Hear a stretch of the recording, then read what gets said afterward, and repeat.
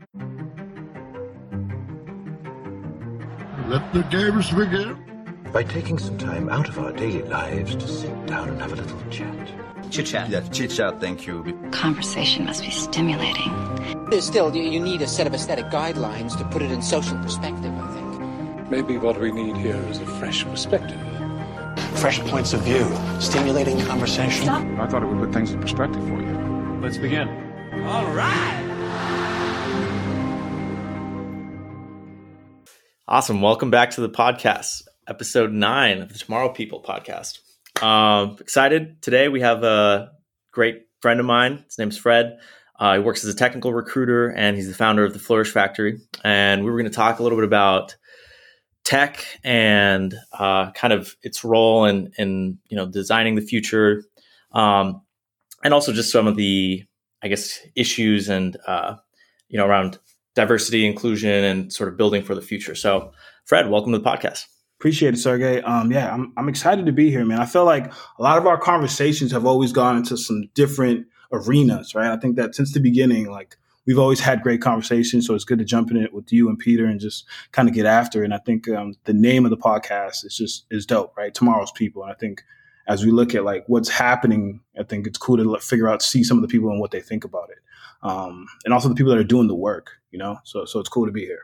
Of course, man. Yeah. And, that's, the reason, I think all our conversations always, whenever we had that chunk of time to just kind of explore, it's crazy to think this was like back, I think last time I saw you in person was like around Halloween. But just, we had that time, we went for a walk and just, I think it was just such a good conversation that, you just know those people that you have those conversations with, you want to kind of, capture that in some way. And I think like, that's why part of the drive, I think, for Tomorrow People, for me, and probably for the Flourish Factory for you, is like kind of, having a way to kind of gather them and sort of exchange ideas and see what happens when you put the minds together. Yeah. I think it's community, right? And so when you're able to like build out that community, and the community is like pushing things forward, right? I think that's what we all want, right? And so that's kind of funny where like that would parlay to the Flourish Factory. So the word about flourish is like, and like why it's so important and it's a mantra for me is because it's about like healthy growth, right? And so when you look at like, hey, like building a community that's thriving, that's flourishing, it's about being healthy. It's about bringing these new ideas, innovation, right? Something that's healthy is like, you can see it, right? You can feel it. It's malleable, So just kind of like your podcast is that, right? I think your podcast is flourishing because you're bringing out these new ideas, how all these great people have a platform.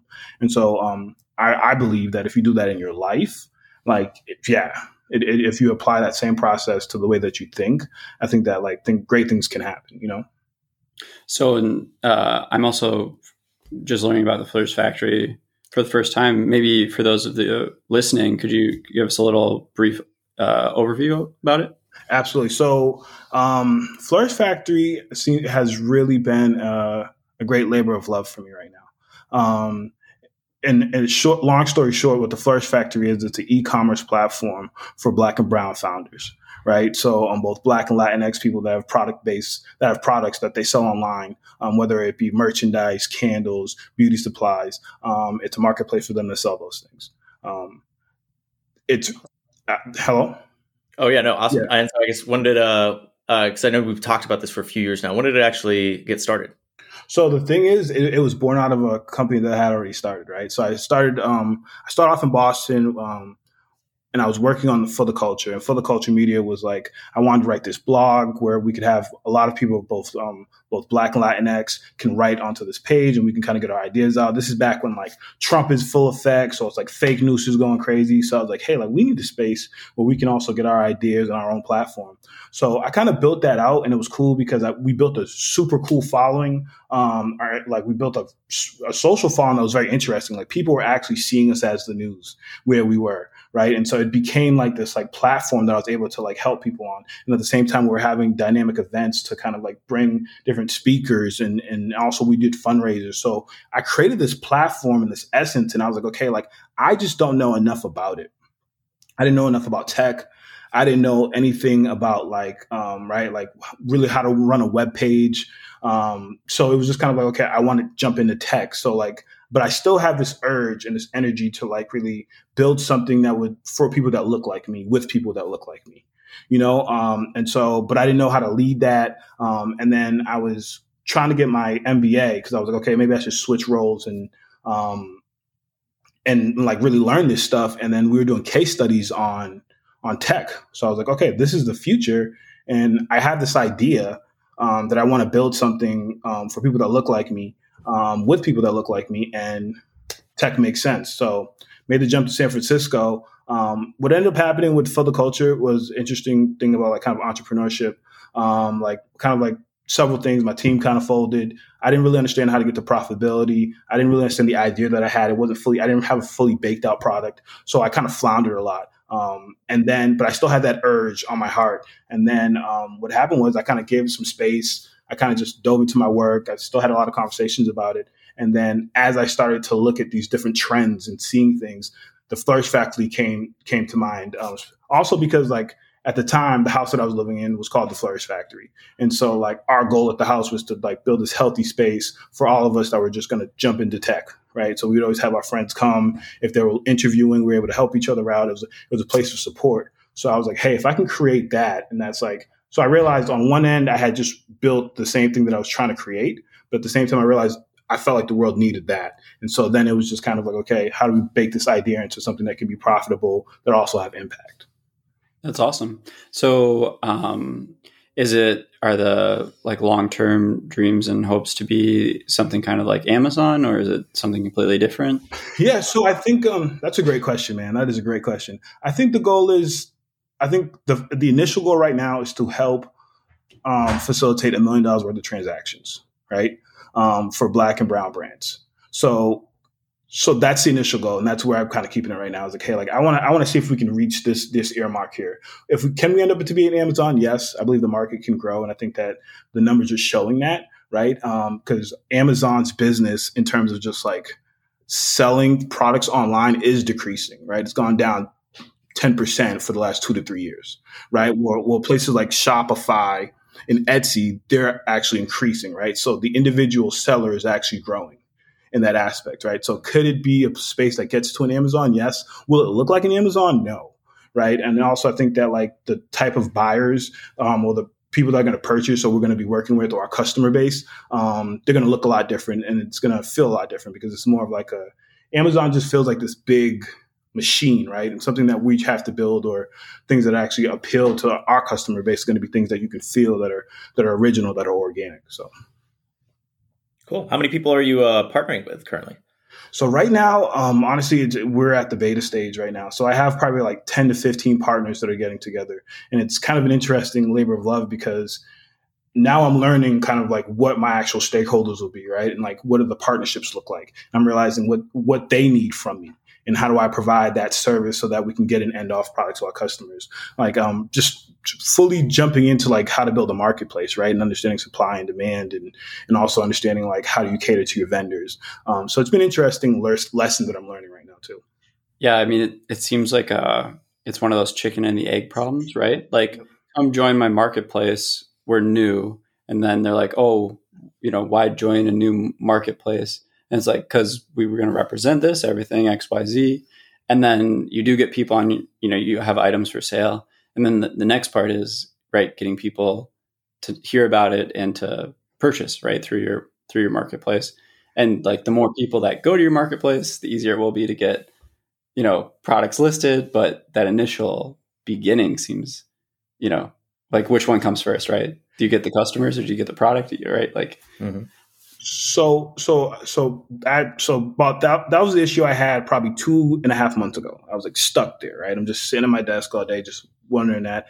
Now let's do a couple podcasts. And then I was like, you know what? I just should be listening to I think part of life, you have to realize that you're not the only person doing this, right? So it's like, this has been done before. So I think that like having a learner's mindset, right, is something that we always hear. But like in this situation, I had to use that. And so I was like, okay, cool. I'm just going to learn. So I listened to podcasts on Etsy. right? And I was listening to a podcast on Etsy, and it was actually by, I believe, one of the co-founders. She was the one that set up another social network that everything else is based out of. I forget what she made. I think it was like Pick Me or something like that. But what she was talking about was like, in the early days of marketplaces, the vendors support each other. Okay. Right? And so the way that it works is like, hey, like the early days of Etsy, it was like the makers that were just supporting each other. And so you build something for them to like really create a community of constant buying into marketplace, right? You think about like an old school market. They used to trade oranges for making sure that their shirts could be sewed, right? So it's just like all these different things that you can trade within the marketplace, you know? It's also like a reason all the fruit sellers are next to each other, because if there's just one, you're like, oh, I don't need oranges today. But if you put all the fruit together, you're like, oh, well, you know, I'll get bananas, and hey, those oranges do look pretty good, so I'll pick those up too. Yeah, exactly. Same concept. So it was just interesting to learn that.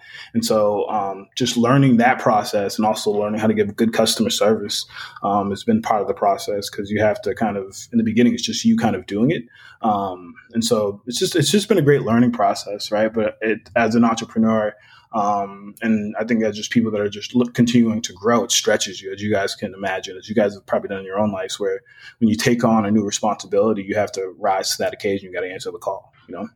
Yeah. So I don't know, would you mind maybe going into a little bit more of, you know, for anyone listening, like how you get from that stuck part past that, and like maybe some of the takeaways from the other podcast or things that you've incorporated that you found that have worked, and maybe some that you haven't? I think in terms of like being stuck when you're in thought of trying to pursue something, is that what you're asking? Well, you just said 2 months ago you were in that chicken and egg situation, and now it sounded like you've gotten past that. Yeah. I think it's you can't dwell on it that long, right? Like you're going to have to make a decision. Like sometimes there's analysis paralysis. Right. So one of the things that I may be wrong, right, but I know that like I had to sit back and look at enough data points or had enough something that like, hey, this goes well with my gut and I can validate that. And also one of my big things is seeking counsel. Right. I think that like you can't do things alone. Ken Robinson said that one time, like all great things are done in teams. And so or like when you go to like Napoleon Hill, when he talks about your mastermind group. Right. So it's like sometimes you got to take it to them. Like the decision is really right. You got to take it to the people around you that are knowledgeable in those things. And then once you're able to kind of have that conversation, then you make that decision. So I think that like being stuck is comes to a space of like maybe there's ego there. Right. And a good friend once told me, wake up every day and slay your ego, you know, and I didn't get that. But now I get it, especially in pursuit of things, because you're not going to be right. But like, are you going to do the work to figure out what's right? And then at the same time, like, does that go along with your values? You know? So that's kind of like my process is like, hey, like if I can't figure it out, I'm going to research it. And then past that, I'm going to like go to knowledgeable people that I trust. And then put it to a final decision, and you can't wait, you know? How would you guys approach that if you guys are kind of stuck in a space trying to make another decision, and whether it be life, whether it be work? How do you guys come to that approach? What's your approach? I like doing small experiments that can validate a larger idea. So, you know, if this was a problem I was trying to tackle, maybe to get like, I'd try a few different ways of getting like the word out about a particular site, right? Yep. Maybe I try some like a Facebook campaign or some sort of social media thing. You know, maybe you pay some sort of influencer to do a TikTok or something like that, you know, or just regular email marketing. And I think by taking like smaller experiments there, you're not betting the farm on any one thing. Then you can say like, oh, this one really had like a positive effect on what we were looking for. Yeah. So sure. Yeah. I like the idea of like breaking stuff down to kind of smaller and smaller problems. Right. Mm-hmm. Because if the problem's too big to kind of get a handle on, it's, you know, you got to find a way to divvy it up into like, okay, this part, like step 1, step 2, step 3. And then if step 1 is too big, then, you know, step A, B, C, right? Yep. Until it gets to a point where it's solvable. I think but yeah, I mean, to the point of like chicken and the egg, I think there's an element of like, say I was struggling with the same thing with like the Tomorrow People. Where do I get started? Like what, do I get the word out? Do I, make a video about it or whatever first? And sometimes you just got to, get the ball rolling. Yeah. I think like how much of because, we work together. I mean, how much of working in a small startup environment do you think that experience kind of helped shape your, ability to maybe succeed? Like, do you think how valuable were those lessons? I would say they were super valuable, but also I can't take away the fact of like also being valuable were like my work that I did at a nonprofit, right? Because like nonprofits are startups that you don't get paid at. You know what I mean? And it's like you're still working on like really great problems that'll have great impact, but you're just not getting paid as much at all. You're getting like half the pay, right? So then going to a small startup and realizing like, oh, this work is very similar. And then going to like a hypergrowth startup was like, oh, okay, like you're going to have to work hard at pretty much anywhere you go, right? If you really want to make an impact or things are moving fast, or like the feat that you're trying to, the mission is good enough that you want to put in effort, it's going to be hard, right? And also at the same time, with more resources, it doesn't mean, at a lot of places, it doesn't mean you're just going to settle. It kind of makes the stakes a little bit higher, right? So now like execution, there's more money on the line, mistakes are more costly. So that kind of changes the way that you look at things too. Sure. I guess maybe that'd be a good kind of segue into the non-profit part of it. So I guess what were the maybe similarities and differences between, working on your own project versus working on a non-profit for someone else or a different cause that maybe you didn't start but resonated with? I think it's a little bit different. I think there's something happening, right, that everyone wants to own things. The thing with the nonprofit is that the mission owns it. Right. So you can't own a nonprofit. So, all right. So at the end of the day, there's a board that's really directing things.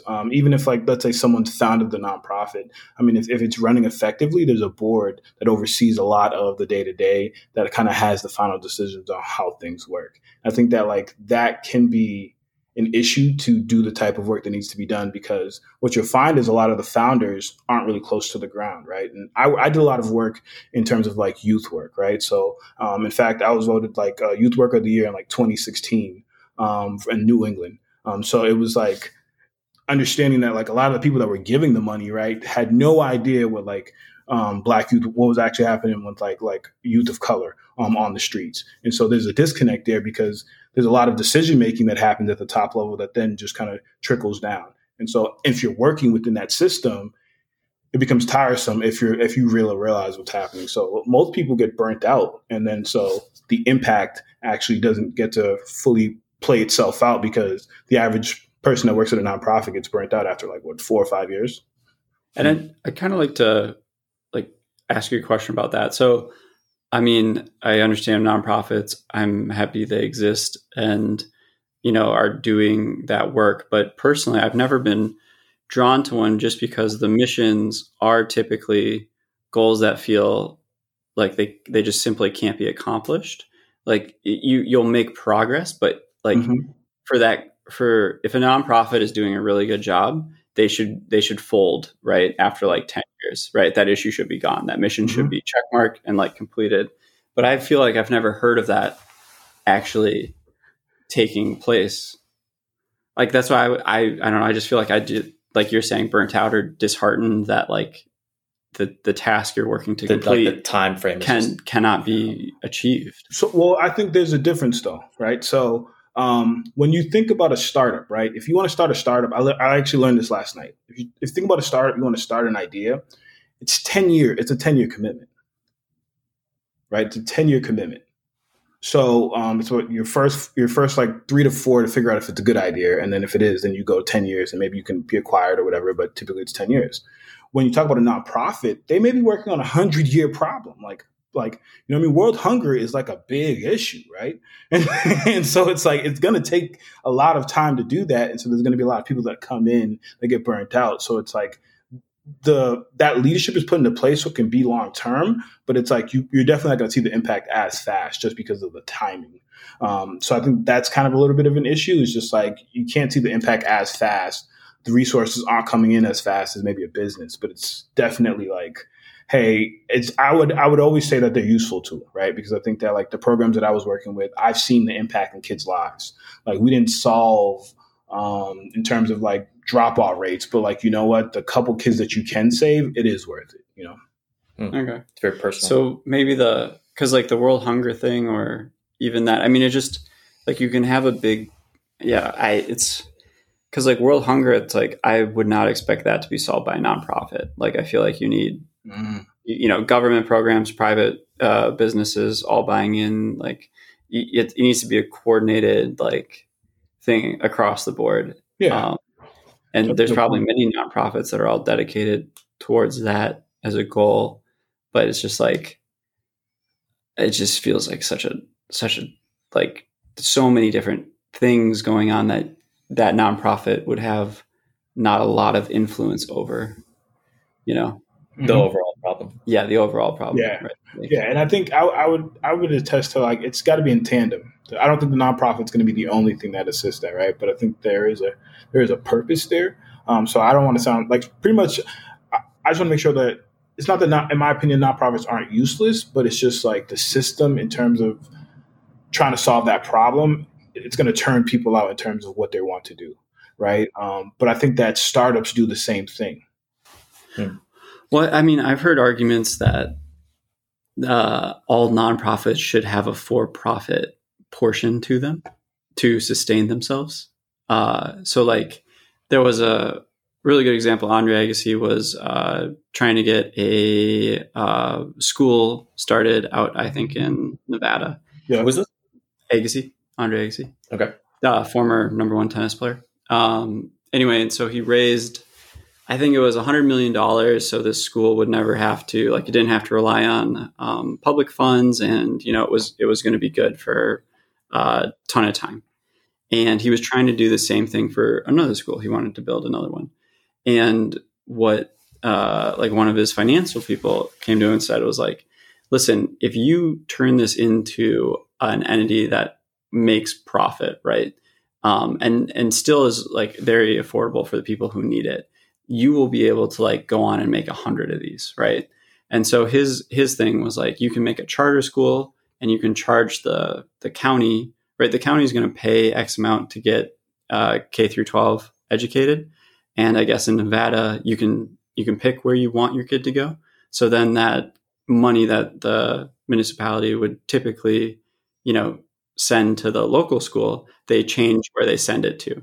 So instead of the school just being free and nothing else, the county is still paying to educate, the kid, but the parents, I guess, get to decide where they want to send them. So he took that nonprofit idea and changed it into like a for-profit enterprise while still providing, like, achieving the overall goal. Yeah. No, I think that's, in theory, that's nice.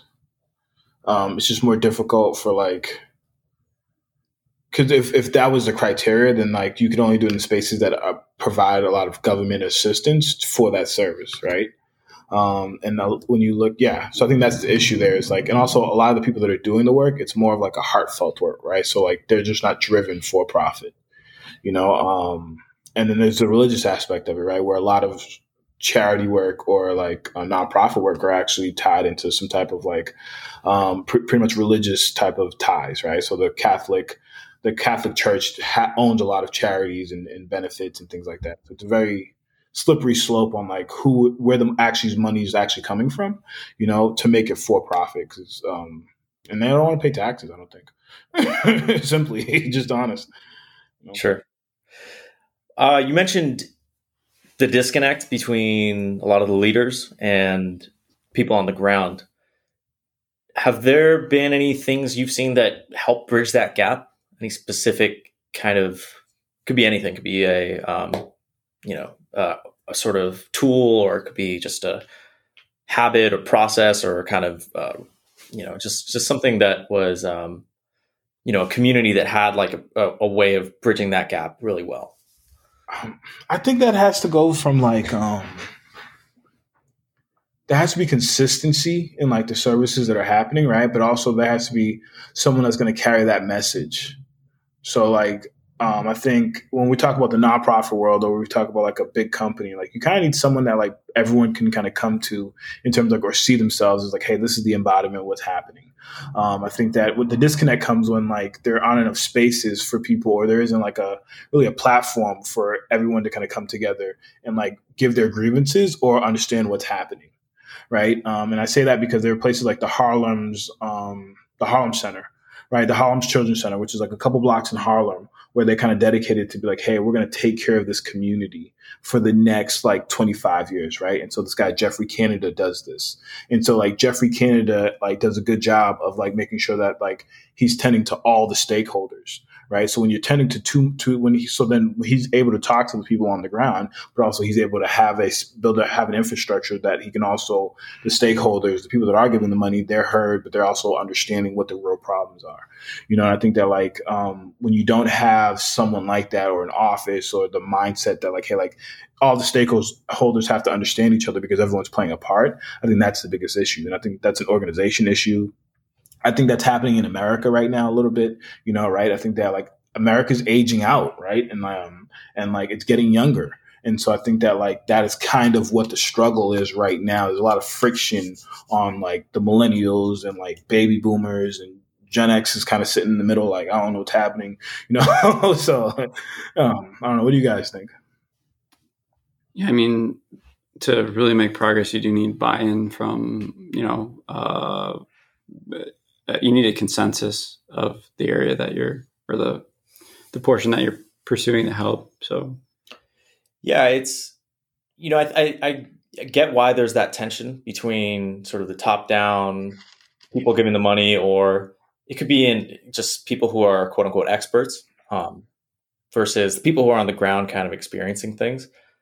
And I don't think there's a general rule to say like one's better than the others, because sometimes you need that captain of the ship who just has the long-term plan, the grand vision to kind of say, this is what we need to do, despite the pushback from, people on the ground, because they know that that's what's best. But then again, that can also become unhinged and unmoored, and you don't see what's actually going on. So there's just a completely warped sense of reality. So you mentioned, if I can interrupt you real quick, sir. So both you guys engineers, right? There needs to be a feedback loop. Yep. Right? Like in tech, you're supposed to get a feedback loop. But how come in nonprofits that feedback loop is like just not there? You know? Well, you tell us, actually. I'm curious why. No, I think that because then people come in with the type of heart where, like you said, like I'm an expert in this. Sure. Like, I'm an expert PhD in like child psychology, so I know, and then it's just like there has to be a feedback loop because it's a service, it's a product, Right. So like, I mean, in tech or businesses, relationships, right? Like, I think most things exist because they're co-biotic, like, they're coexisting, they're helping each other, right? Like symbiotic, like, mm-hmm. You're sending, like in tech, right? You send a response, you send a request, like a JSON request, right? You're looking for that response back, like instant feedback, right? Sure. And then and I'm not sure, but in a nonprofit, right, it's disconnected because, you're getting money from the people who you're probably not helping, right? Mm-hmm. So it's like a one-way street, right? I mean, maybe eventually the people you help end up being the people that give you money, but that's like, probably a 40-year like play. Sure. And so the feedback loop is delayed 40 years, right? And the mission could have totally changed if I'm the nonprofit in those 40 years. So I would say the feedback loop isn't just monetary, right? It's like a lot of people donate to nonprofits because they care, right? You care about like, hey, like I care about this cause, right? Like when you go to Wendy's, it's like, hey, they tell you like, do you want to give kids leukemia? And you're just kind of like, yeah, I do care. Okay, here's the 35 cents. You give it because he's like, you do care. Now, like the feedback loop is like, do you actually care enough that the care is good? right? And so that's a process. That's like the payback, right? The payback should be like, hey, I saw how my money's done. So that's why there's like a picture there of like a kid that you can help, because the thought process is that child's being helped and you're contributing to that, right? Even and that's your payback, that feel. For sure. But still, at the end of that day, if that were to continue to exist, you're hopefully helping a bunch of kids with leukemia, and then they would grow up, right? And, donate to the cause as well. But that feedback loop is still like delayed. I think it's still one way. It's not a circle. Well, I don't know. I feel like that's great, because it's like you're not donating with the hopes that they'll donate one day. You're donating with the hopes that they'll get better, and like you'll contribute to that. So I guess there were probably nonprofits to get rid of like polio, and then they did it, and then they're like, great, we're done with the mission. Yeah, because honestly, the funding dries up. You know why? Because when it's not a big issue, people don't care about it, so they don't give the money, right? If it's not a real issue, the government's not going to give the money. And then if I'm a big funder, I'm going to be like, this isn't like the issue anymore, But I think there's your feedback loop, right? It either gets completed, right? It's like not feedback. It's like, I think it's like a turret. I think what Fred's getting at is that it sounds like for these nonprofits or any kind of organization to work well and make more progress on its mission, there needs to be an understanding and shared vision between the people who are funding it and maybe kind of at the top and organizing, and then the people who are on the bottom actually receiving. Bottom, like just on the ground, the people who are actually doing the work. And you mentioned there was that one person who in Harlem who was kind of bridging that gap, who was kind of in the middle. Yeah. I'm curious what you think were the qualities that made him good at his job. Like, what was it about him as a person that made him successful? And was he liked? I'm also curious. Like, was he? So I love leadership. So I ended up realizing who Geoffrey Canada was because I was looking at just different leaders that are doing that type of work. I think part of it is to answer that first question, the last question, was he liked by some, right? Was he disliked by others? It was, but he was still the person that took the grunt of that stuff, right? And I think that like the people that do this work well, the people that do also well, and I believe in startups, are the people that like rise to the occasion as leaders. Right. And there's an honest quality about it too, because like this work right here it's not going to be pretty. Right. If you're doing something like that, you're dealing with a lot of lives, and you're dealing with a lot of emotions. So the people that can handle that type of stress, but not just handle it, but like want that and want to rise to the occasion, I think those are the people that do best. I think that some people have great skill sets, of course. Right. I can give you a list of like, what is it? John Maxwell's 51 leadership attributes. But I think that like that being the top one of like someone that actually wants to rise to the occasion, understands like there's a responsibility, because you're going to have to say some tough things, or you're going to have to be honest, or you're going to have to cut programs. Right. So things like that.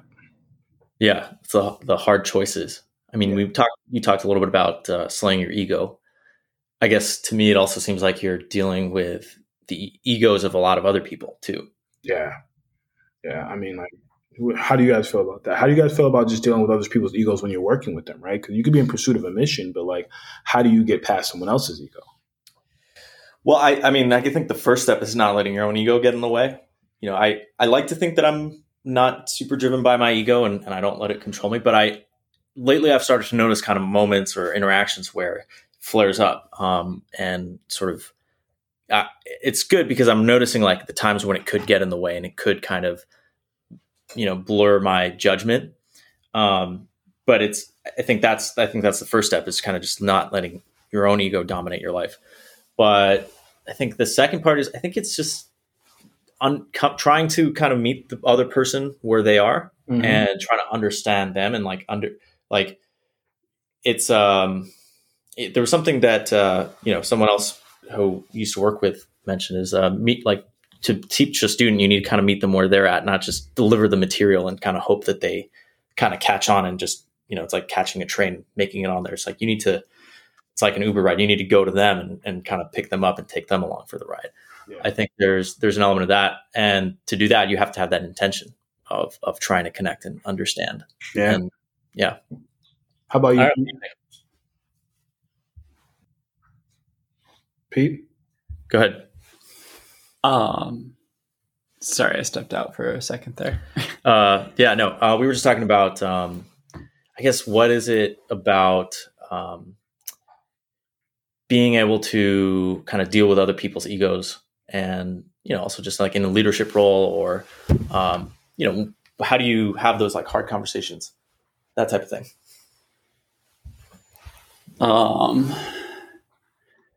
Yeah, I don't know. I think it's really important to understand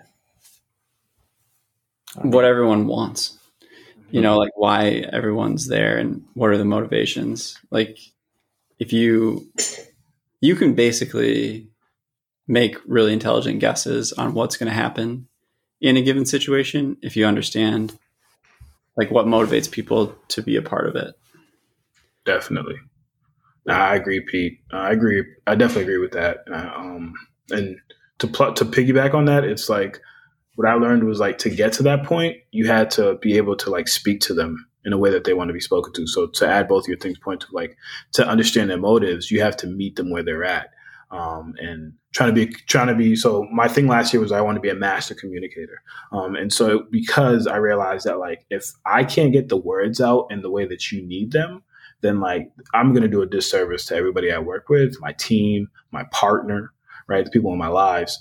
So just taking time to read books like the Nonviolent Communication book, where it's like, oh, like there are certain words that are going to trigger people, but you have to like really like disengage. You really like disengage in a way that like, hey, like there's clarity in what you're saying, but it doesn't bring up resistance. Like I learned that like using the word always when describing someone's action automatically makes them defensible. So now it's like you're never going to be able to get there to understand their motives, and you're never gonna be able to meet them without those things, right?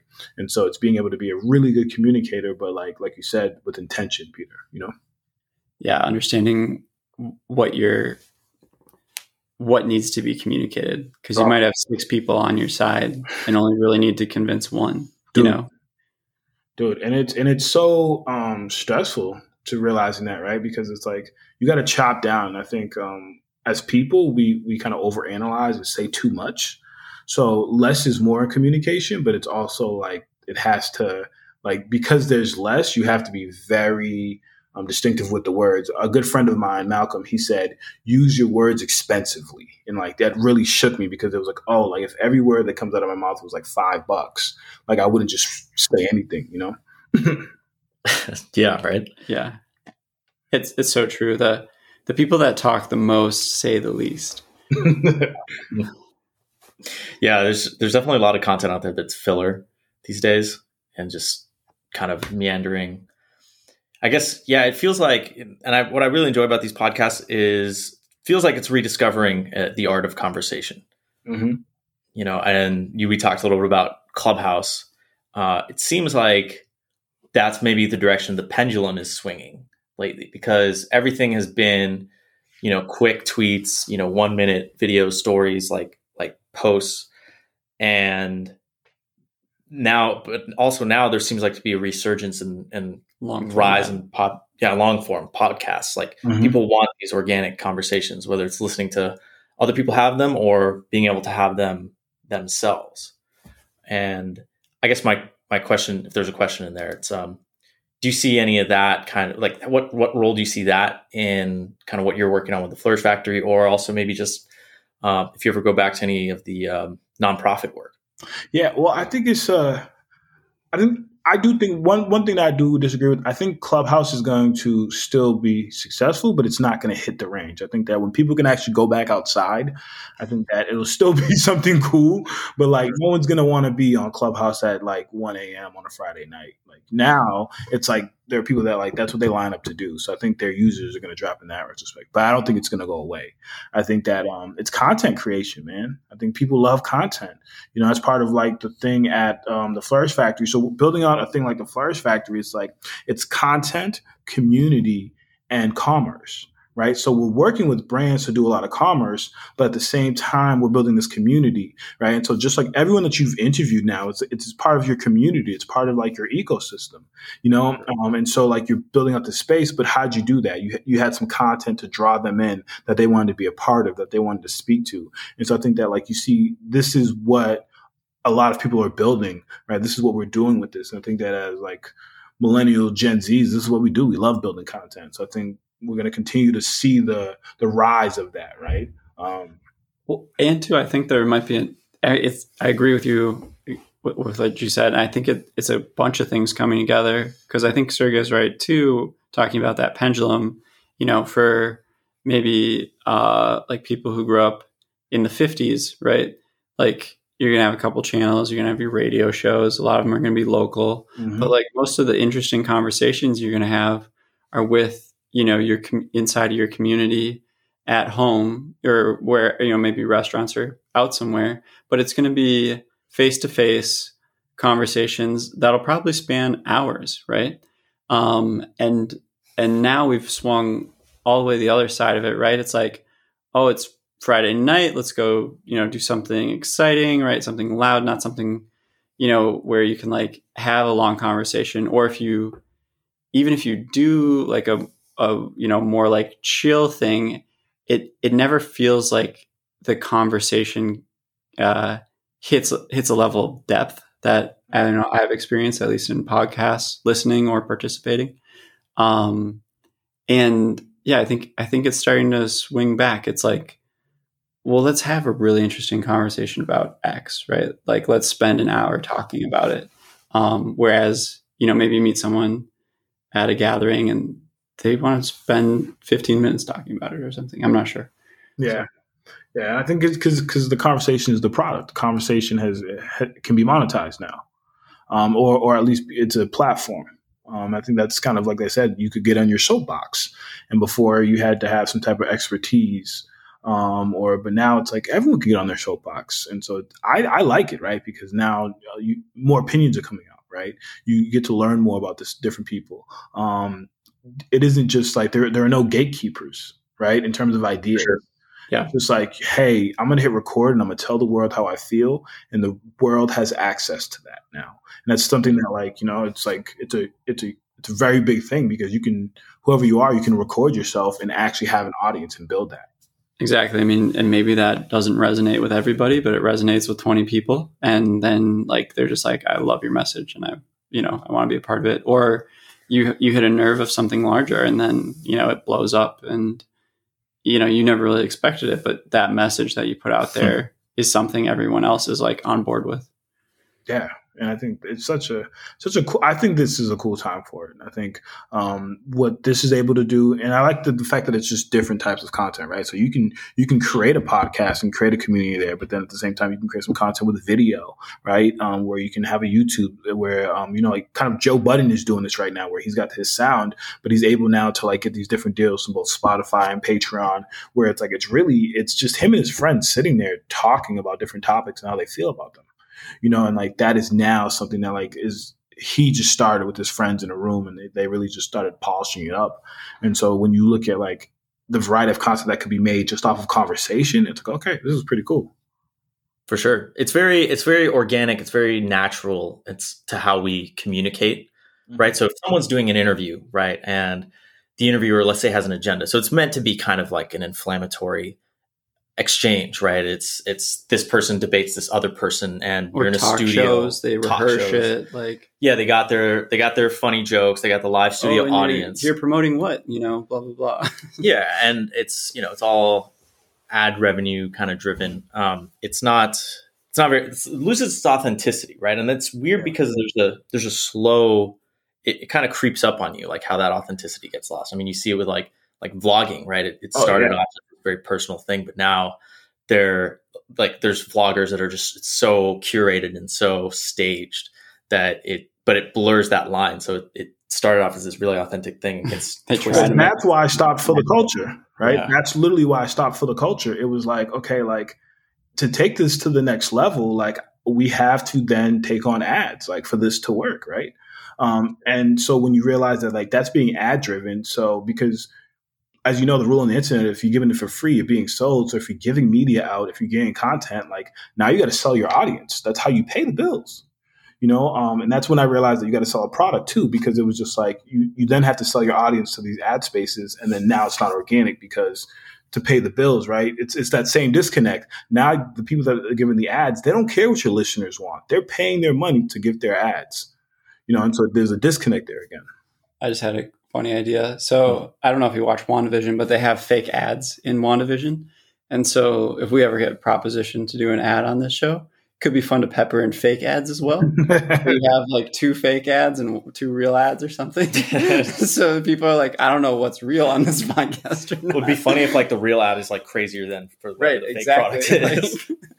Like 2 truths and a lie, but ad format. Yeah, it's like you can pay attention or not, and like, but then that might engage people more. Like, is that a real product? Like, and then they're searching the ads more. Ads are fascinating because they're basically content that you don't want to see, but someone's paying for you to see, right? Versus, now there's a lot of free content in the sense of you can go down, like, stream it, whatever.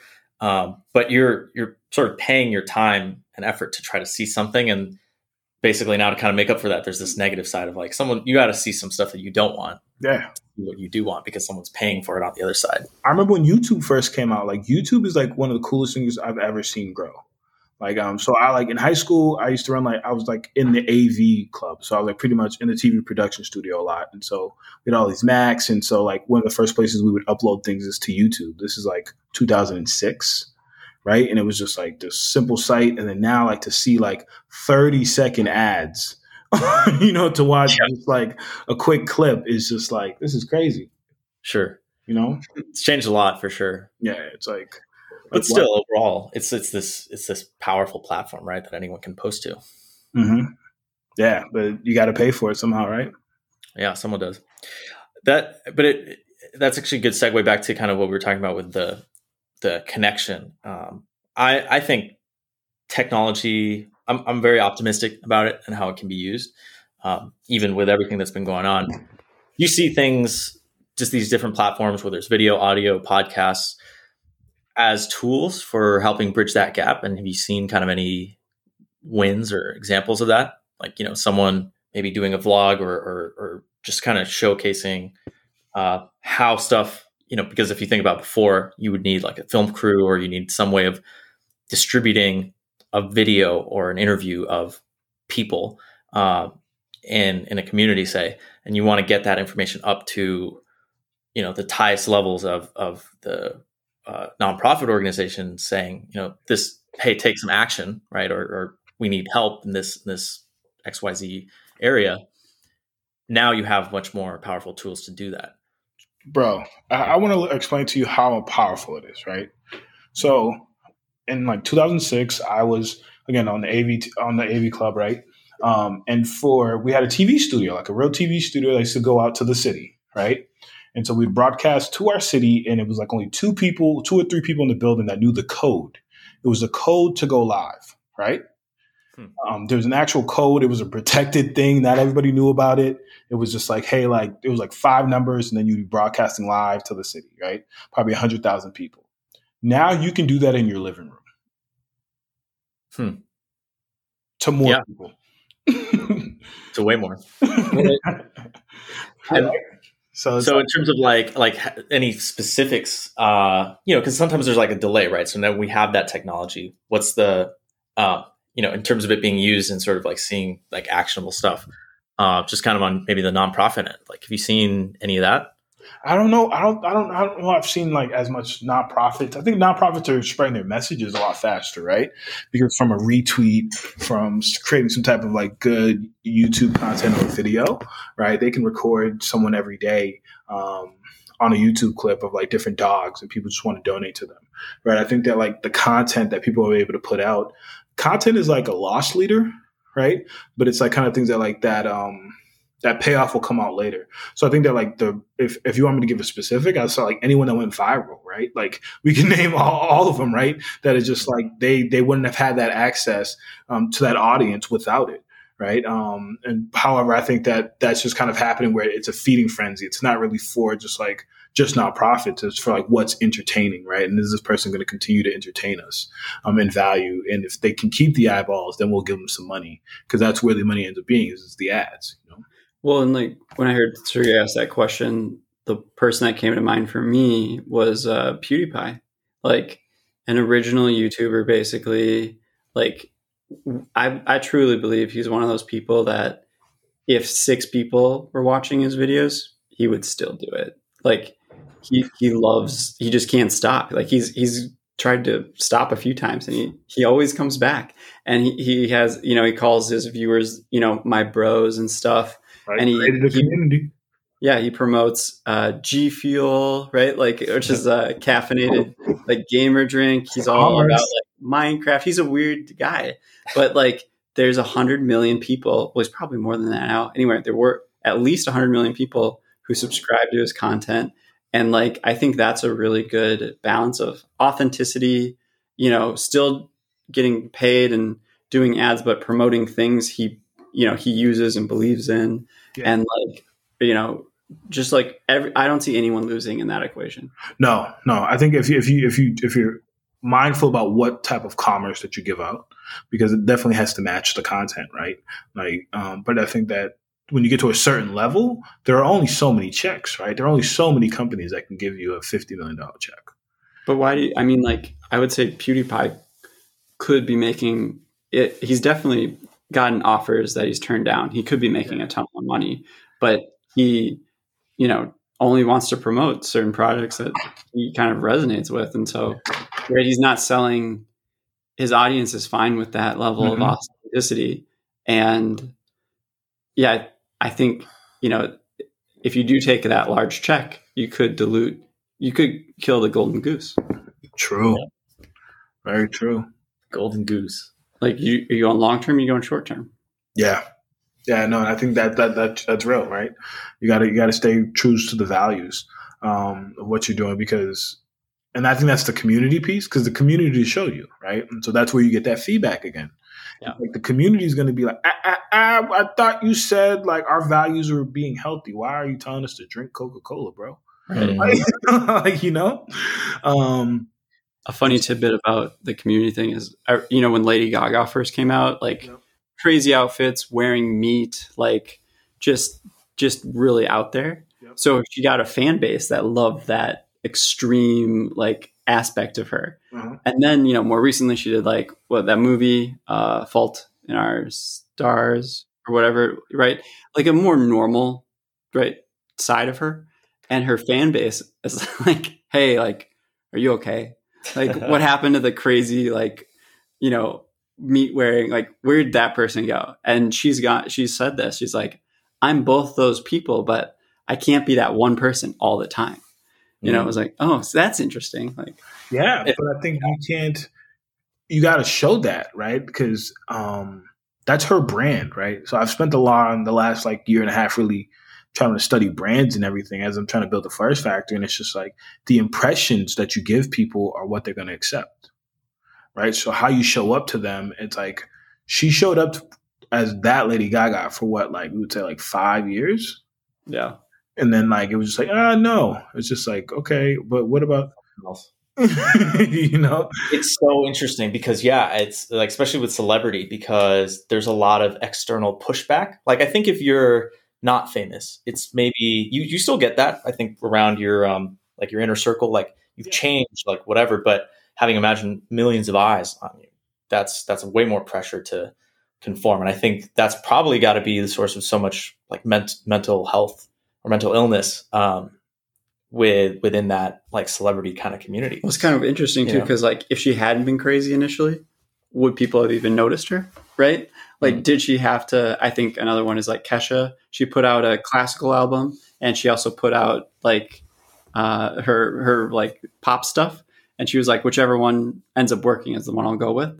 So she's like a classically trained opera singer. Yeah, you've never heard Kesha sing like that, like, right?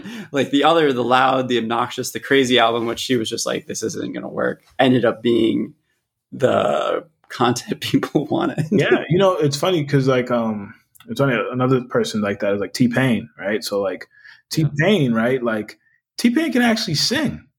Amazing voice. He's got an amazing voice, right? Like if you watch his Tiny Dance Desk, it's like T-Pain could go off. He got the thing, but it's like it was the auto-tune that was just he was making hits, right? He's making hits in his auto-tune. It's crazy because it took it to a place that what happened was like kind of like there was like some pushback on auto-tune. Jay-Z came out with a song against it. People not wanting to do auto-tune, right? And so his career kind of dwindles.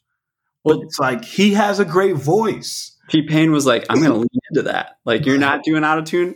Like, watch me get this, like, madness. Let me ask you this, because I've heard other people auto-tune. It doesn't seem like anyone does it quite as well as T-Pain. Well, he's probably... He started it. He started that whole situation. He didn't start it because I think obviously like other groups have done it, but like that was his thing. That was the thing that his lane, right? And so that was his brand, you know? Let's think about it. If you're auto-tuning and you're coming in at a 7 out of 10 on your like singing, right? Yes. Maybe you get it up to a 9. You're coming in at a 10 out of 10. You can go anywhere you want at that point. Yeah. Well, maybe that's it. I was going to say, like he's already perfect, and it's just like, right? Like I don't know.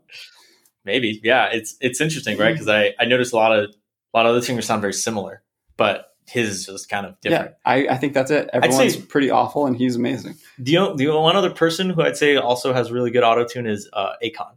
Oh yeah, for sure. So no, I definitely say that Akon at the time, Akon was doing it well too. At the time. So if you notice any track Akon is on, is just instantly a hit. Basically, I think he produces a lot of stuff, and he's just like, oh, I'm just going to be featured on this one, but like. I'm pulling a lot of strings behind the scene to make this work. Yeah, no, he is. Akon's a mover and shaker too, you know. So I think that definitely has something to do with it. Like he's not going to put out anything that's like you said, subpar. It's like, no, this is going number one, you know. Sure. I would be so curious to hear how that works, right? Because like you're talking about a commerce platform, audience, product, right? Mm-hmm. Like, oh, here's a song nobody asked for, like that I made. That I'm pretty sure I can push to number one, right? What does that process look like? Is it like, do you connect with radio stations? Like, like how do you get like that out and how do you make it pop? Nowadays, like Taylor Swift, she has like her whole crew and stuff, but like, I mean, I'm sure Akon does as well, but like, there's that driver's license song that went to Spotify and iTunes number one faster than any other song ever. And I think that was largely through TikTok and the Gen was it X Gen Z? Gen Z. Yeah. So it's wild because I went to A3C, which is like A3C is this conference in Atlanta. It's like for everybody that ever wants to be a rapper or has a mixtape comes to Atlanta to this event, right? And so that was the topic that a lot of people were talking about. And so Akon was actually speaking, right? And so like this is like they had like Jay Prince, and so it was like this. So I'm like just immersed in. I'm just an entrepreneur. I'm just looking for ideas at the time, and so like I'm learning. Just like to your point about this question is just like there's so many ways that people have done it, right? I met a guy that just went viral off of like something else, and then he just started rapping, and that was just like the content that he wanted to continue to do. I met some people that like had been building followings, and they would perform, and it'd be like 50 people, and I'd be like, I have no idea who this is, you know. So it's like a very interesting space, right? And so, but someone like Akon, he just like has such a good community. Like I guess like everyone knows each other, so it's like he's gonna get the spins, he's gonna get the, you know, he's like he's a mover and a shaker. But like for everyone else, it's like this hustle grind of like, hey, like I got to build some content and some shtick so the community will grow around it, and then I can kind of like charge them at the end. So it's you gotta wear a meat outfit. Yeah, you know, you gotta like there has to be, but like we said, you get stuck in that, right? Because if that's the thing that pops, then it's like you got to wear that meat outfit every day. Guys, it's starting to smell. You know, there's a deeper point there about identity. That I'm so glad you guys brought it up, because I was thinking about it today too. Like, just for myself, I think about kind of, you know, I've like, well, like there's like two modes to me. There's like one that's very like kind of like stoic and serious and like focused, and there's another side of me that's like very like outgoing and you know likes to have a good time and very like extroverted. And there's always been this kind of like tension between the two. Sometimes like yin and yang going on. Yeah, like which in a certain situation, like which one do I want to be? Do I want to turn on one or the other? Like, do I have full control over that? And Dr. Jekyll, Mr. Hyde, a little exactly, yeah. Dr. Banner, Mr. Hulk. But the question, I guess, and all that is, I think, or like the resolution I kind of came to was kind of the same. Like, you don't really have to choose in a sense. Like, it is possible to be more than one thing. Like, you don't have to fit into some mold or some stereotype because that's like external. I think the external pressure is real, but we don't have to. We can kind of define our own identities. Amen. For sure. And that's going back to the original question of, the tomorrow people and tomorrow's people, or the Flourish Factory. Like, it's this sort of like freedom from past sort of like, boxes that have been kind of imposed on us. Yeah. I think we're going to start seeing more and more people who just don't fit neatly into those like previous boxes. And so it's going to have to, that once enough of that happens, I think it triggers sort of a paradigm shift in sort of the community. And I think that that's what Flourish isn't about, right? Because I don't like to use the word change. I like to say evolve, right? Lady Gaga evolved, right? She was like, okay, I can do this shtick all the time, but like now I want to grow in a healthy way, and staying in that space probably. I want to win an Oscar. Yeah, exactly. But that's like that. She evolved into winning an Oscar, right? It was just like, had she stayed with that other side, she wasn't going to be able to get what was for her on the other side.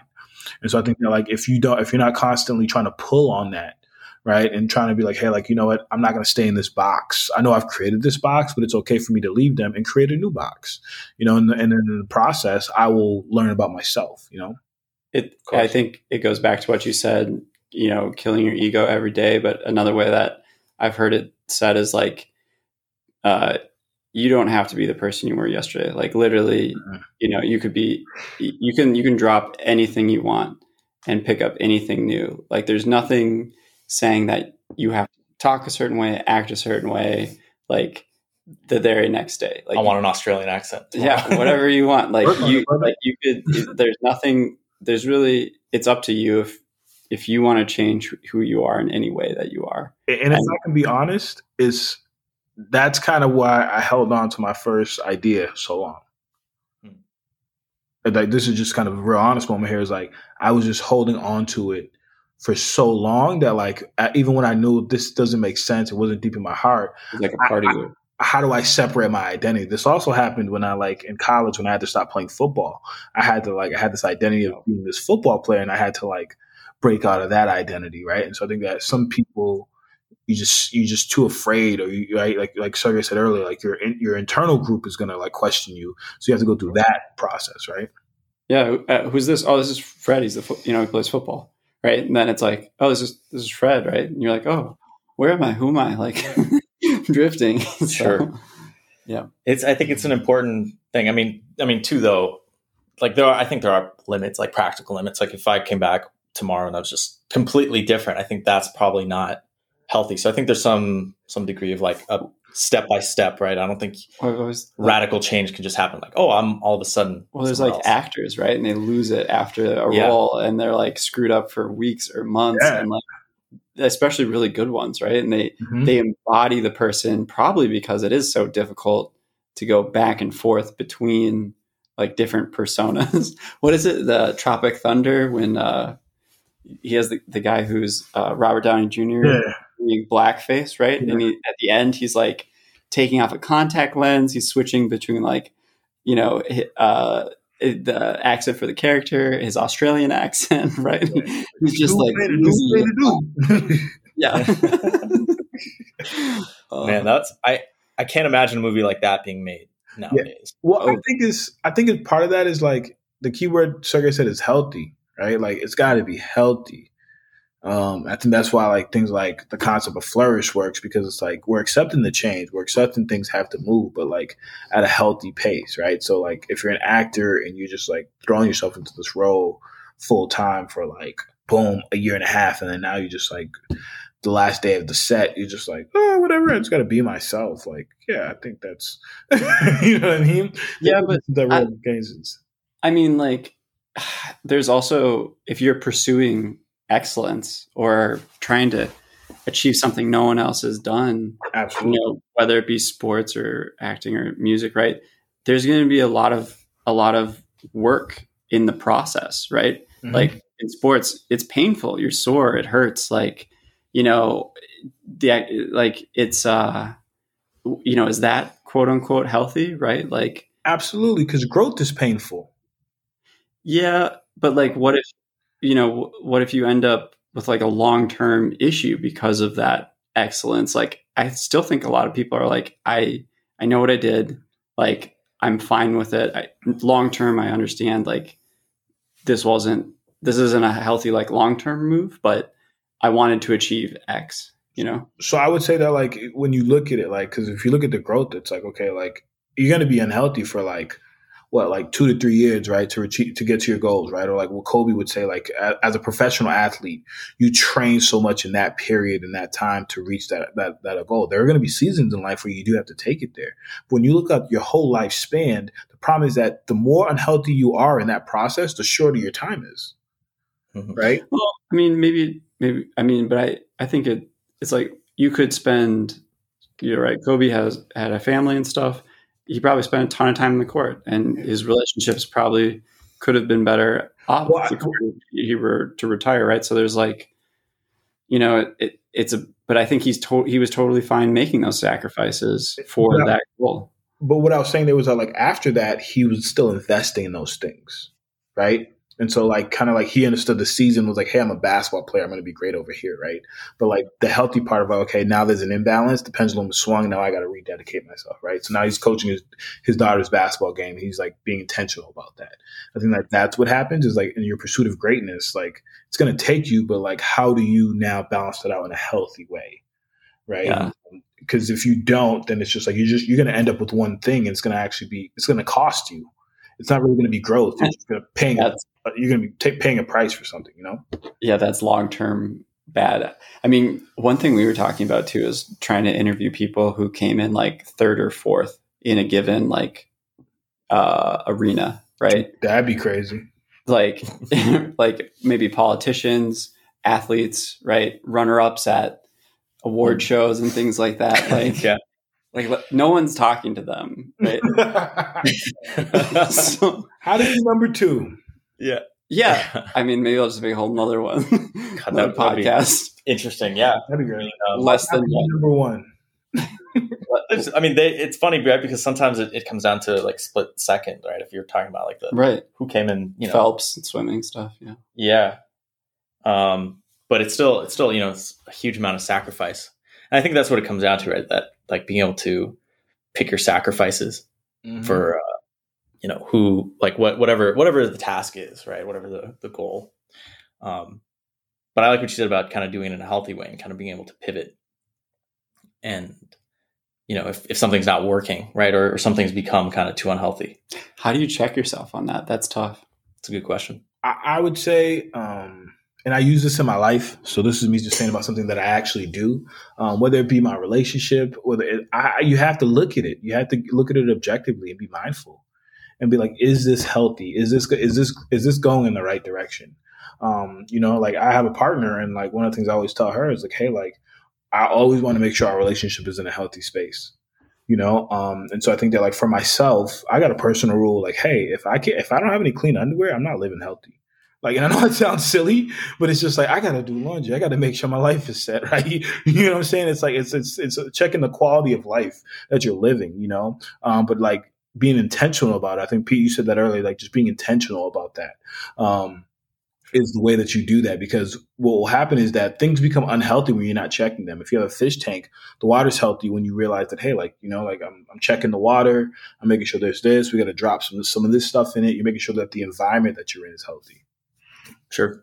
Yeah. There's that element of reflection, self-reflection, I think is huge.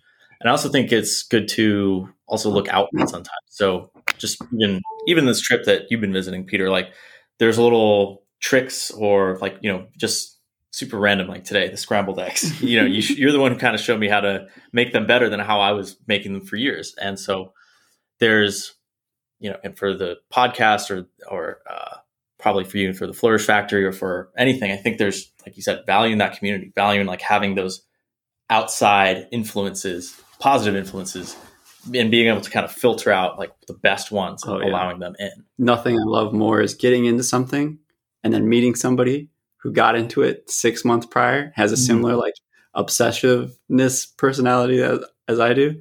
And they're like, this, like you can avoid this, all this stuff. There's nothing there.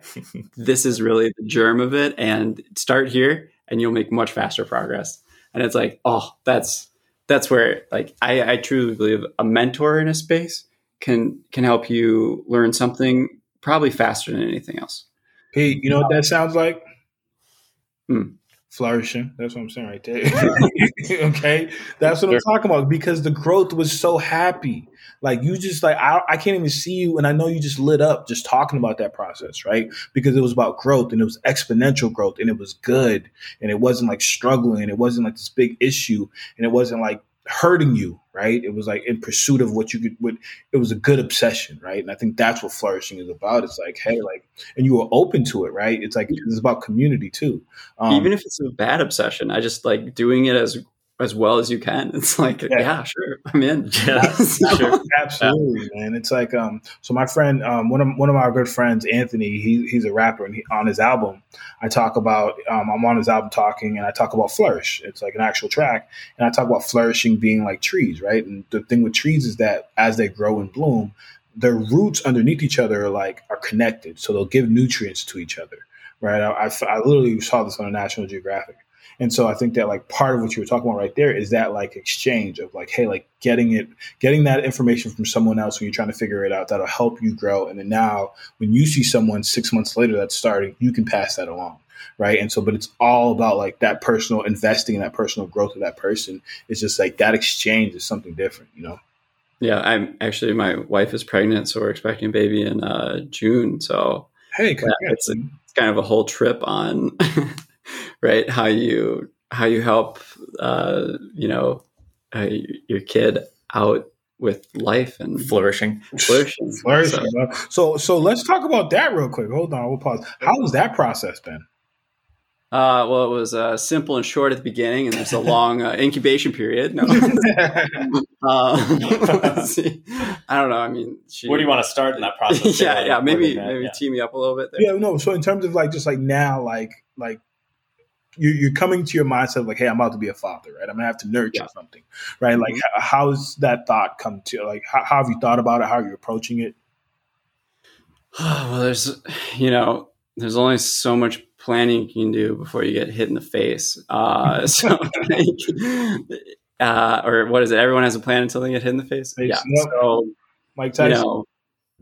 Right? You can read books. You can have experiences with kids and stuff, but there's all the theory, but then there's actually doing it. And so I feel like I'm prepared enough on the theory part, and it's time to, or when it is time, it's just about doing it. And it's kind of like what you said about the fish tank, or anything that you want to continue to have flourish in your life. It requires consistency and always trying your best. So that's kind of going to be my North Star, and I think the rest will fall into place. Yeah, well, that's good. That's a good answer. I think the first one too is always more stressful, right? Because then round two you have like practical experience. A lot of my friends are nervous who are having kids, but so I have 6 younger siblings, and I helped raise 4 of them because I was 10. The first 2 that helped, and it was like, I mean, if I didn't have that, I'd be way more nervous. Okay, so you got some practice in your belt. You're all right. That's why you said, okay, so you're ready. You're not afraid to change your diaper. No, feeling good. It'll smell. It'll not be fun, but that's the process. So it's like I'm weather, good. Right? That is the tough part. Like that is just showing your love right there. It's just like, Yeah, I mean, terrible consequences if you don't, like rashes, disease, Exactly. like you could die. Like you Yep. gotta change the diaper. It's the maintenance. It's the consistency. For sure. I love it. Love to hear this stuff, man. I think there's a lot of growth in that, man. I think, I think overall, like as you learn to like care for people, that grows in how you approach yourself, right? I think that like now doing it for your child is like a whole nother level of growth within you, right? Because I think raising a child, obviously, as our parents know, as we've seen, right, is like it's hectic, and whether you're doing that, whether you're pursuing to like raise your child, it's going to be a consistency that like no one has ever seen before. This doesn't turn off, and so I think that like being a parent is like a very interesting process, and now being a parent now in COVID is like another interesting space because you can't just drop your kid off to your parents as easy possibly, or like, or get that time away. So it's just like, it's one of those things that like we're having to learn to recommit ourselves to things. But it doesn't take away the responsibility of your child still has to flourish, Right. And like the dynamic is different because everyone's living longer too. So whereas, your grandparents might live to 70, now that would be, I think, kind of young, right? Mm-hmm. Like, Yeah. and so if you have kids in your 20s or 30s, that's 60 years with that individual that you've created. Don't sound so excited. no, but I mean, it's like, and it, maybe in times past, kids move away, you don't get to see them as much, but you can travel anywhere, you can call anybody at any time. It's like, it's just different. And like, I don't, what are the social media platforms of their generation, right? The platforms that have not been created, that won't be created for 10 years, that they're going to be like on, that I'll be like, well, back in my day, we had the MySpace and you dial up and your friends invited you in, Yeah. It's going to be crazy the kind of world your kid's going to grow up in. Yeah. I mean, everything's going to be very, very fast. If you think about how like quick trends and just raise them on a farm in the middle of nowhere, they'll know nothing of the world. Be like the Amish. Yeah. What's that in the sky? Oh, it's a dragon. It's cool. You're going to have a real practical experience trying to figure out how to help another individual flourish, every level. Every day. Every day. Every day. The rest of Like life. 60, No pressure. 5 years, maybe. 65 years, yeah. I just signed up for a big experiment. Yeah. Yeah. It's not bad. Yeah. I think those things it builds character, as they say, right? Sure. Well, actually, I have a good segue actually from this. So we talked about flourishing. One of the things I've been trying to work on and talk to Peter a little bit about, and other, members of the Tomorrow People, is sort of just the one sentence sort of like catchphrase or tagline for it, right? And the thing that I've kind of been gravitating towards is, some network of individuals looking for ways to thrive in the 21st century. I might still to flourish, might swap that out for thrive, but oh boy, if that's okay. Put that flourish on there, baby. What you mean? So I would say yes. You know why I say it? Because the way I see it within my community, you're part of the Flourish family.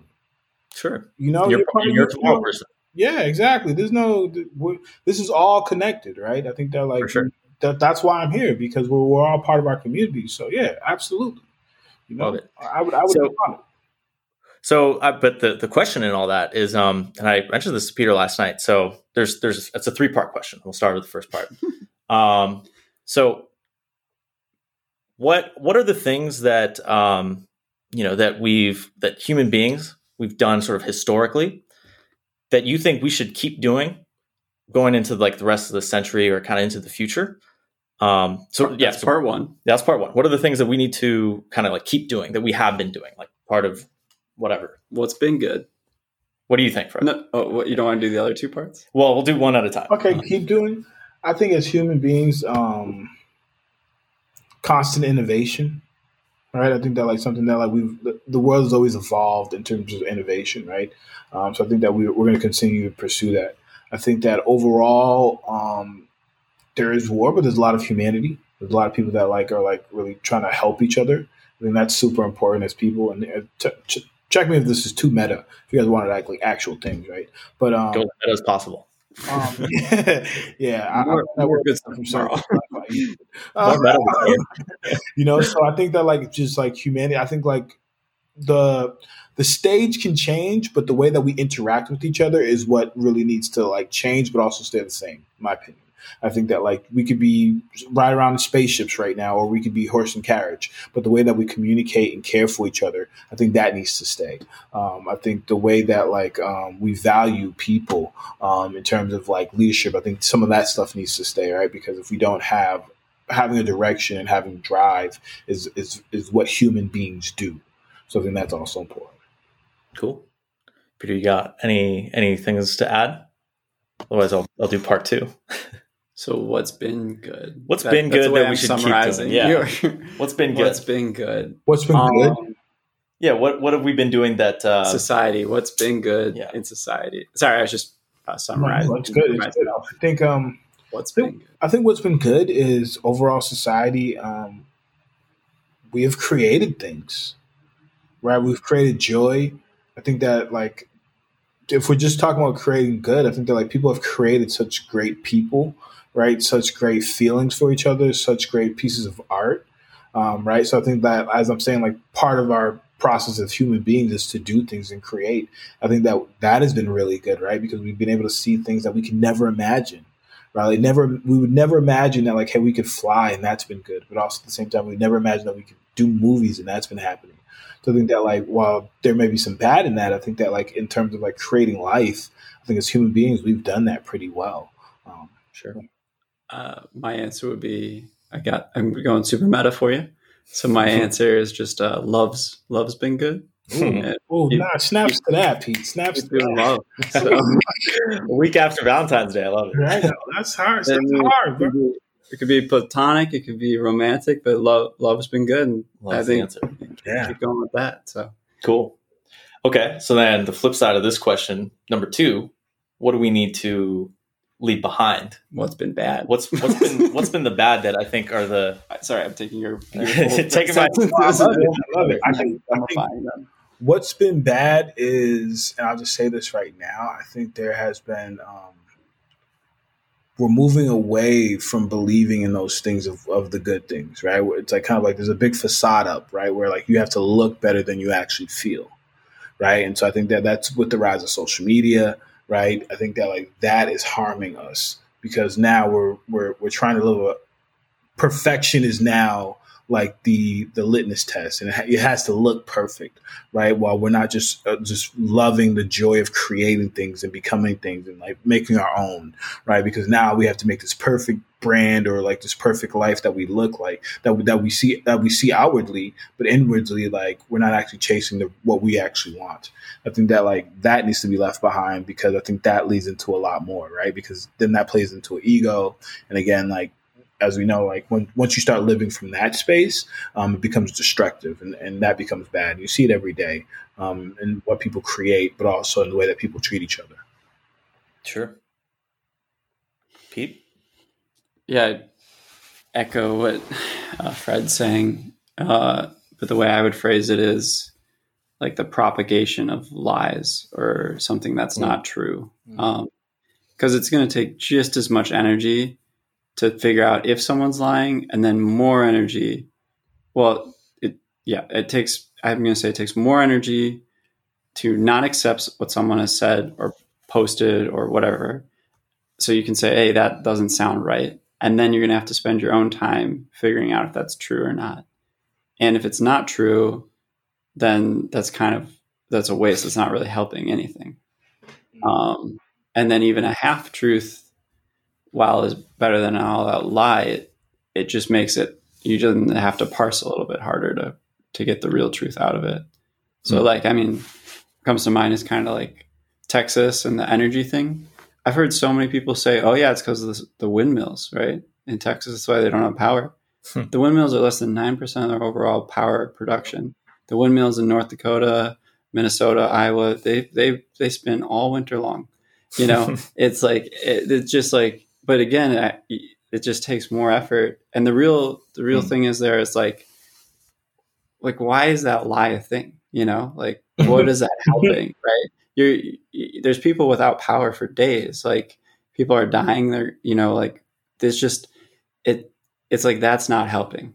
Are you making the distinction between knowingly passing on, like, hey, I know this is false, but I'm going to say it anyways, and this sounds right. This kind of like this sort of aligns with my worldview, and therefore I'm just going to believe it and spread it without verifying. Say both are bad. The initial lie is probably worse. Got it. So like intentional versus unintentional, I guess. Yeah. I mean, yeah. But even so, if you're maybe an unknown or unwilling participant in a lie, sure, but you could have stopped the lie, right? You could have taken effort. Like, effort has to be taken at some point to find truth or rebut that lie. Because if that lie propagates, in an example of the power thing, it's like, oh well, geez, like, get rid of all the windmills we got going on in Texas, right? Like, they fucked up everything, right? And when in actuality, that's not true. That's not the real problem. It's a lot of wasted effort at best. Right. Yeah. Like, someone has to stop that lie. It sounds, my immediate takeaway from that is it sounds like there's a responsibility. Yeah. To figuring out the truth or trying to be as truthful as possible. Right. Or even what you were saying, Fred, is like, you know, that perfect lifestyle. Those people who post that picture that get 1 million likes will literally spend 8 hours that day photographing, staging the room. Mm-hmm. You know, maybe they flew to a specific spot. Yeah. Like, it is a ton of effort to make it look effortless. And then, you know, other people are like, wow, right? Like, I feel like that's harmful. Absolutely. I think it's I think that stops us from pursuing what we're called for, or what we know what we're doing, right? Because I think that you can still have what we would be like the effortless and the pictures or maybe that you want, but because we're looking at this one kind of icon or these icons or whoever you're following or whoever you're going after, it just takes us in a route that isn't productive for us. Right. And again, it goes back to me being like, it isn't healthy, you know? Sure. And I think that permeates in everything else you do. Like you said, like, now you're flying somewhere. So now you're changing your schedule. Now you're like the money that you're using. But also at the same time, I think as like everyone does that, right? Cause like, you know, like a lot of kids do it with sports. And so we idolize these sports idols. And so we play some sports and we hurt ourselves, or like we do things that don't make sense because we want to stay into this certain position, you know? I think or the music that you listen to, you idolize your music hero, and you start taking drugs because you think that's the lifestyle that you need to like live like them, you know? So I think that's the hard part about where we're at right now as people, is that like, I feel like it's maybe at an all-time high. I may be wrong, but I think that with the rise of like social media and the way that it's being leveraged, like, it's in your face all the time, right? Before, it was like you could see your hero, Babe Ruth or whatever, play on TV once a week. Now you can understand like what that Babe Ruth would have a Twitter now. You can watch his live stream while he's live streaming, chewing tobacco, you know, just like, so there's no barrier there. So you said it's a high point right now. I'd agree with you. In the next 5 years, will it be higher, or will it have gotten, like, are we at, like you said, is peak. It going to go down from peak social media? We at a peak, or is it going up higher? What do you guys think first? I'd like to know your opinions. Sergey? I think it's going to change, like you said, Fred, evolve. I think there is an element of like people kind of wake up to stuff and things fall out of fashion. And so like, you know, let's take Instagram, for example, right? It started because, you know, it was a way of making your travel photos look good. Yeah. Well, it's making your photos, your personal, authentic photos look good and more, I guess, shareable. And it decluttered kind of the, let's say, Facebook experience of, you have a news feed, you have posts, you have all these like news articles, like everything's kind of mixed in. Instagram was like, let's just simplify that and stick to the part that's the most appealing, which is the photos. We want to see other people's faces and experiences and things. But then, you know, in that kind of push to have better and better photos and develop a following and whatever, the culture evolved to a point where people were uploading like professional photos and photoshopped images, and all these apps came out for like face tuning and, getting rid of wrinkles and, smoothing your skin and, making everything, all the colors pop and whatever. And so it got, and then obviously like money kind of came into that, and people were, doing paid posts and, promoting stuff. And I shower with coffee grounds because my skin's never been better. Exactly. And too, like there's also this, I feel like it got very sexualized. And, I don't like, that's kind of OnlyFans. It sort of seems like it's kind of come out of that. Such an interesting platform. Yeah. I haven't tried it, but it's funny that like, that's, stuff that was, 50 years ago, whatever would have been, very like scandalous. Like, it's just like anyone with an Instagram account can now like post basically nude photos. So, but I think people are kind of starting to wake up to that and see that and maybe become a little more desensitized to it and sort of just less attracted to it. I could be wrong. I mean, that just might this is very much my personal mistake, but I think, yeah, that's might be the natural trend. All right, Fred, how about you? What do you think? I think it's going to evolve in a way that it's going to be leveraged a lot more for business. Right, you can kind of see it now how Instagram is transformed and how a lot of profits, how in terms of like having new businesses join on, and kind of people are now individual brands, but the brands are pretty much like people trying to sell you, whether it be an ebook or they're selling you a product, right? So I think that like the internet's going to evolve into that, where it's like people are going to be selling a lot more on the internet and using it as an economic tool. It's going to be a lot more commerce.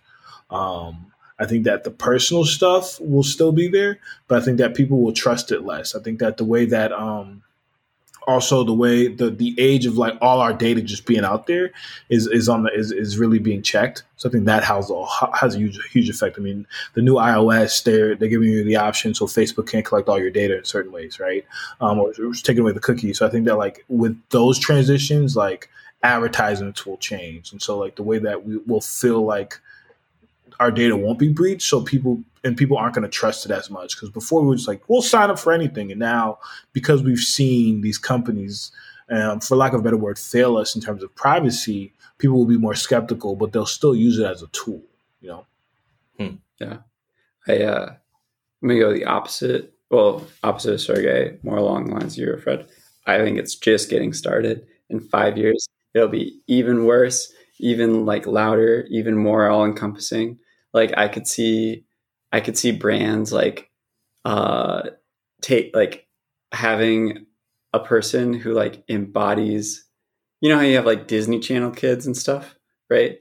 Like, where's your Amazon dude? Like, hey, welcome to my Amazon Basic house, and like this is what I'm doing all the time. I only promote Amazon products.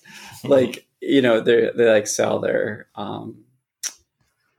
personal life to a corporation to like promote and live. Yep. Maybe. So, yeah, it could very well go like the opposite way. Just hard turn. Just keep going darker and darker. Not the darkest timeline yet. Yeah, I mean, some of the stuff I'm hearing about how China is using their tech is just like really disturbing.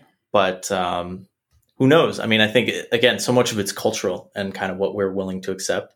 I do think the fact that podcasts and stuff are kind of rising still in popularity, and you got certain platforms like just Clubhouse and even Zoom and a lot of the video stuff. It seems like it's making a comeback. I don't think the platforms are quite as popular as they were, and I don't know. I mean, there could be a push towards more authentic experiences. I know for me personally, that's kind of what I'm going to invest my time and energy into. I think it's really about making the platforms work for me rather than being so kind of caught up in that, so unwillingly participate in something they're not thinking how it affects themselves. Yeah. I definitely agree with that, Sergey. So I think that like with that, it's like there are going to be more platforms, right? So now you have more of a choice. It isn't like, hey, I just only have Facebook, Instagram, and because even like Instagram is really Facebook, right? So I think that like as they're trying to break up these monopolies, there'll be some more space for new innovation in the space, because realistically it was a monopoly. You like anything that like was coming up in that time, Facebook just kind of bought, right? Yeah. So there was no innovation, and then Snapchat kind of poked its head, and now I think that like with Clubhouse, the way that we're interacting is a little bit more free rather than like it was just like, hey, like, there's just going to be an acquisition before this gets too big. It could still happen. Very true. Yeah, So, who knows? What was your third one, though? I was going to say, yeah. So the third, final one. And as I was thinking about, there could be a fourth, but let's see this one first. What are some of the things that you think we need, like skills, abilities? Like, what are some virtues, let's say, that are good that we need to develop that we've never done before as human beings? What's new and what's good? I think What's new and what's good? Peter will be the one-liner guy. I'll dullify it. What's new and what's good? Or what? I guess what needs to be. What's new and good? I think what's happening right now, right, is that the country's demographics are changing. So I think that one thing that we have to acknowledge for it to work in the future is the fact of like, okay, as we change this demographic, what does this country look like, and then accepting that, right? So I think that like, and like actually having unity behind that, because if we're going to be in this constant fight, it's not going to make any sense because the country's shifting in the way that the people are, right? I think that like people with mixed races increased like by like 30% over the last 3 to 4 years. Right. So it's like this is unprecedented time in terms of the demographics that are happening. And so we have to kind of then look at that like, hey, as the world is changing, how are we approaching that and how are we building for the people that are in that world? You know? Sure. Yeah. I mean, I definitely agree with you on that. But like the more I travel, the more I think people are more similar than different. No, I agree with that. But I think it's there's still a globalization didn't work, right? It kind of just made us do resources, but it didn't make us like feel for our neighbors. There's still, there's something about it isn't quite working as intended. Yeah. I don't know. I mean, like when France had that terrorist attack, I knew someone in San Francisco who was from France, and I just went over them like verge of tears being like, are you all right? Like, this is terrible, you know? Yeah.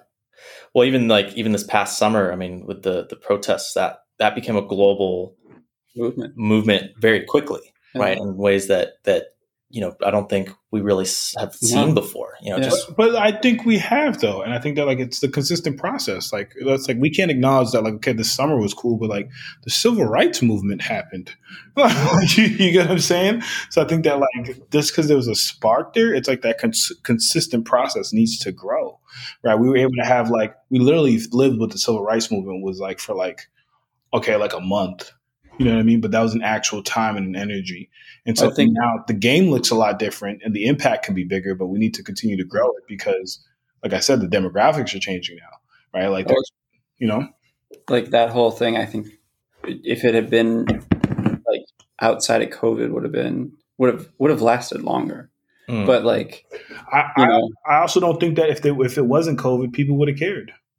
Right, we had nowhere else to go. We had nothing else to do. I think like so that it was aggravated it as well. I believe we're also kind of maybe all more online and more tuned in. Yeah, versus everyone was paying attention. So it inflated. I mean, like because Trayvon had happened, right? Like Eric Garnett had happened. Like other people, Sandra Bland had happened, right? But George Floyd, like it was definitely it hit a note, right? It was the video was there, but at the same time we were all online. And so we couldn't ignore it, And I think that like that happens because who's mostly online, right? It's like younger people and younger people demographics are happening. And so it's like younger people of color that are outraged, that are like now of age that actually matter, right? So then now this is like a different approach to it, where before, if it was 1962, it would have been like, shit, like what else is new? Sure. Yeah. And I mean, it's also just, I think too, just the speed and the distance at which these stories and videos and just ideas can travel, that affects it's not just about this is the same thing but faster. I think the speed itself changes the movement and changes the ability for it to kind of spread and for change to sort of happen culturally. But I don't know. I guess I do want to talk about this. I think it's a tough subject to cover just because I think there's a lot to it and I want to do it justice. But I guess like, what do you think were some of the like biggest wins out of those protests and out of the, that whole situation? I mean, were there tangible sort of like this change, this past that kind of stood out to you? I would say that this is my personal opinion. It was a good landmark. It was a good, and unfortunately, right? Like, unfortunately, it showed that like, hey, like, there's a voice there, right? And I think that like there was a lot of change that people committed to that probably they aren't going to really fulfill, but it stuck some people to the fire, right? And it at least like drew a line in the sand, like, hey, like people are going to react in a certain way when this happens.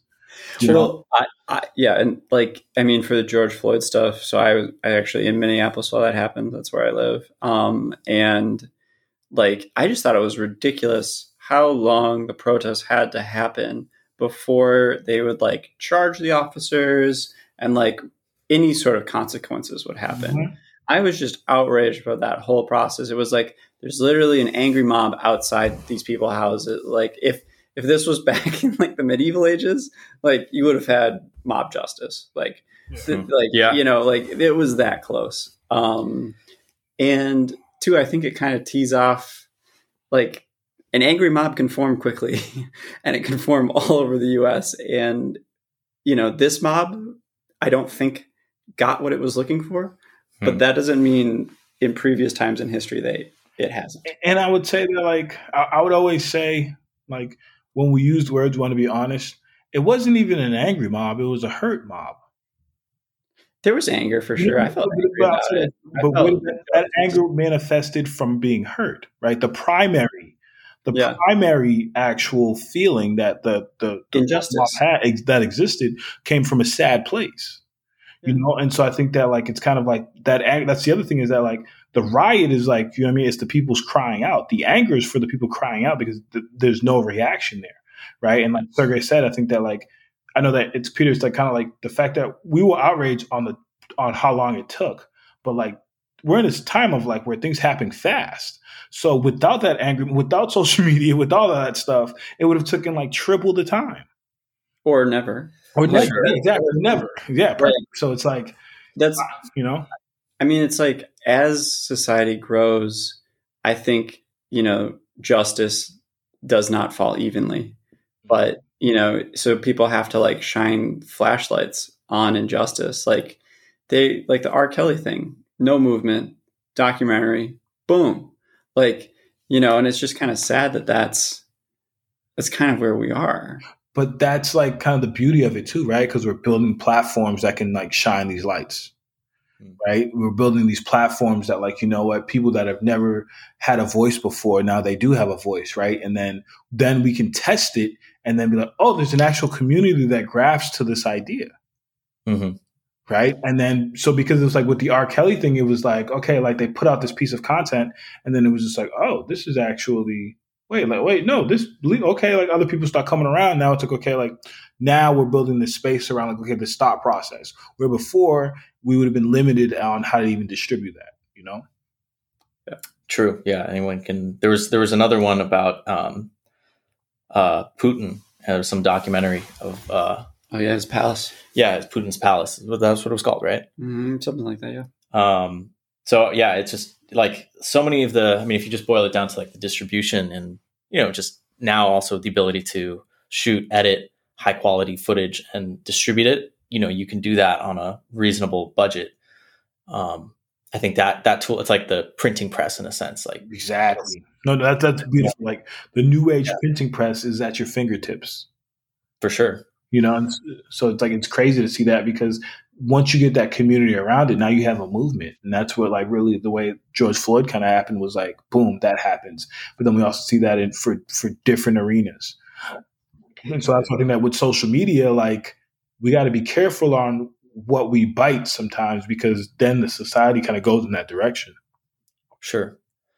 Yeah, it's crazy. I mean, the impact a good piece of content, and I mean good in the sense of like powerful piece of content, something that resonates and has a profound message is it's really amazing. Like, I mean, just even the movie we watched last night, Peter, Promising Young Woman. Promising Young Woman. Have you seen it, Fred? No, I haven't. Just came out. Just came out. I think it was December or something. And it's just really, really powerful, really difficult and very dark at times. But they took a really great perspective on the Me Too movement in a way that I don't think's ever been highlighted before. Okay. I mean, Me Too, and just also like so much more broadly, just sexual assault and sort of, I don't know, I guess it's hard to even like kind of wrap it, nicely and sort of say what exactly it was about. But it's what I think it gave was just a very honest, very artfully done perspective on an important issue. And I think that's also the power of content and sharing perspectives, because now you have so many more voices that can add to that. But there's also so much more noise too that can kind of drown it out, which is maybe the flip side of social media, right? There's so much going on that a lot of it's like it's just anger or hurt or stuff flashing out, but it's not being channeled into a constructive sort of like change or evolution, I guess, as you like to call it. Absolutely, bro. It's you gotta take the good with the bad, right? I think I had a good friend of mine that said you gotta take the meat with the bones. You know, and so it's like it's that constant filtering of it, because it's going to be testing us. It's the same thing that allows something trash to go viral is like the same energy that allows a story like George Floyd to like show some injustice and really get some real change, or getting the people's mindset in that direction. So to go back to the main point, I think social media can go in a lot of different ways, but one thing for sure, I don't think it's like it. I don't think it's going to slow down, in my opinion, from this conversation, because it's just like its ability to now affect us is at an all-time high, but also in terms of like going so many directions, you know? Sure.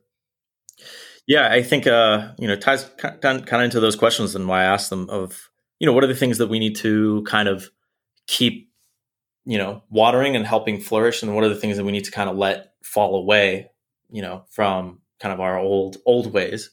And, because I think there's a lot of things, in a lot of ways, like being the Tomorrow People, it comes down to like our humanity and what it means to be human. But there's a lot of like ugliness to that, I think, too. And it's mixed in, and you got the good with the bad.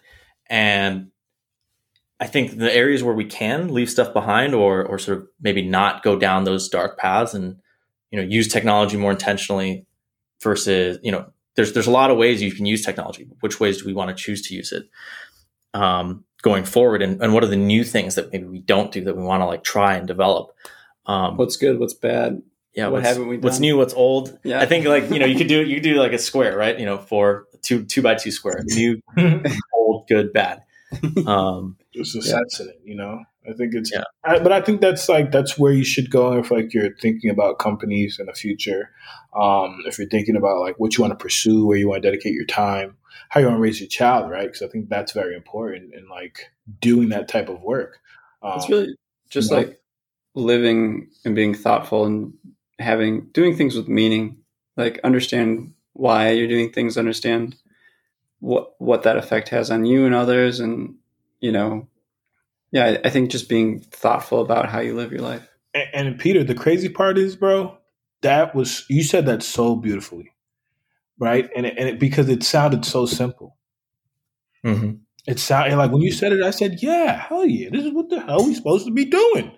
Like, yeah, bro, like, yeah. But it's like, it's not, man. Like, there are a lot of people that like their own trauma is blocking them from being able to do that.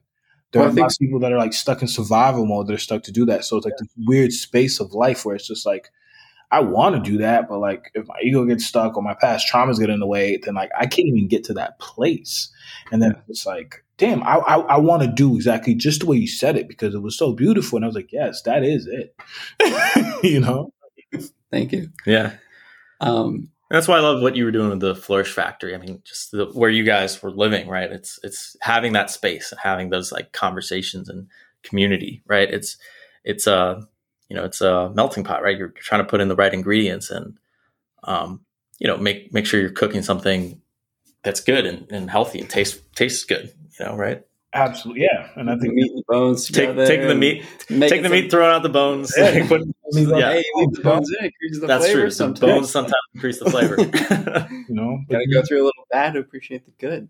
True. Because I think it's in that process, but that's the vision, right? Like, hey, like we're going to consistently chase the good out of this, because I think they always enjoy the process. For a long time, I hated that term. I was like, this process always feels like it sucks. I want the reward, like I'll sit and eat this, but I want the reward, But when you realize like you're going to take the meat and leave the bones, it's kind of one of those things that, like, you have to. In every moment, in any part of this, like, you have to kind of seek that out, because if not, then it's not worth it. Yeah, it's you don't.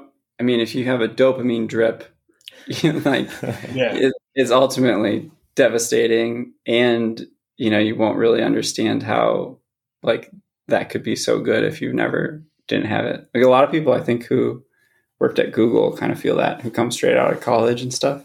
At least most people I've talked to, like if they work first at Google, they start complaining about the silliest things, like, oh, the food today wasn't so great. Yeah. It's like you're still getting free food at work. Like you have all these perks. Like, like a lot of people will never experience this, but you just don't know that like it is a good environment. Yeah, you don't know. I mean, that's perspective and gratitude and so much stuff, right? It's and I want to do like a whole video or something on that, like just like, virtues again, that we can kind of like build and cultivate. Like we've always, I mean, gratitude's always been a thing, but I think it's, perspective, but something that, we want to like continue doing and continue kind of like growing within whatever communities we're a part of. Absolutely. I would say that there are two things I'd like to add to that conversation. One thing I learned a very long time was the fastest way to happiness is to be grateful, right? So there's gratitude within that. So it's like a lot of us, because we're not being grateful, we're chasing that perfect thing. We're actually making ourselves sick and sad because we're not just being grateful. The second thing is that if you guys watched that Jordan documentary that was out, right?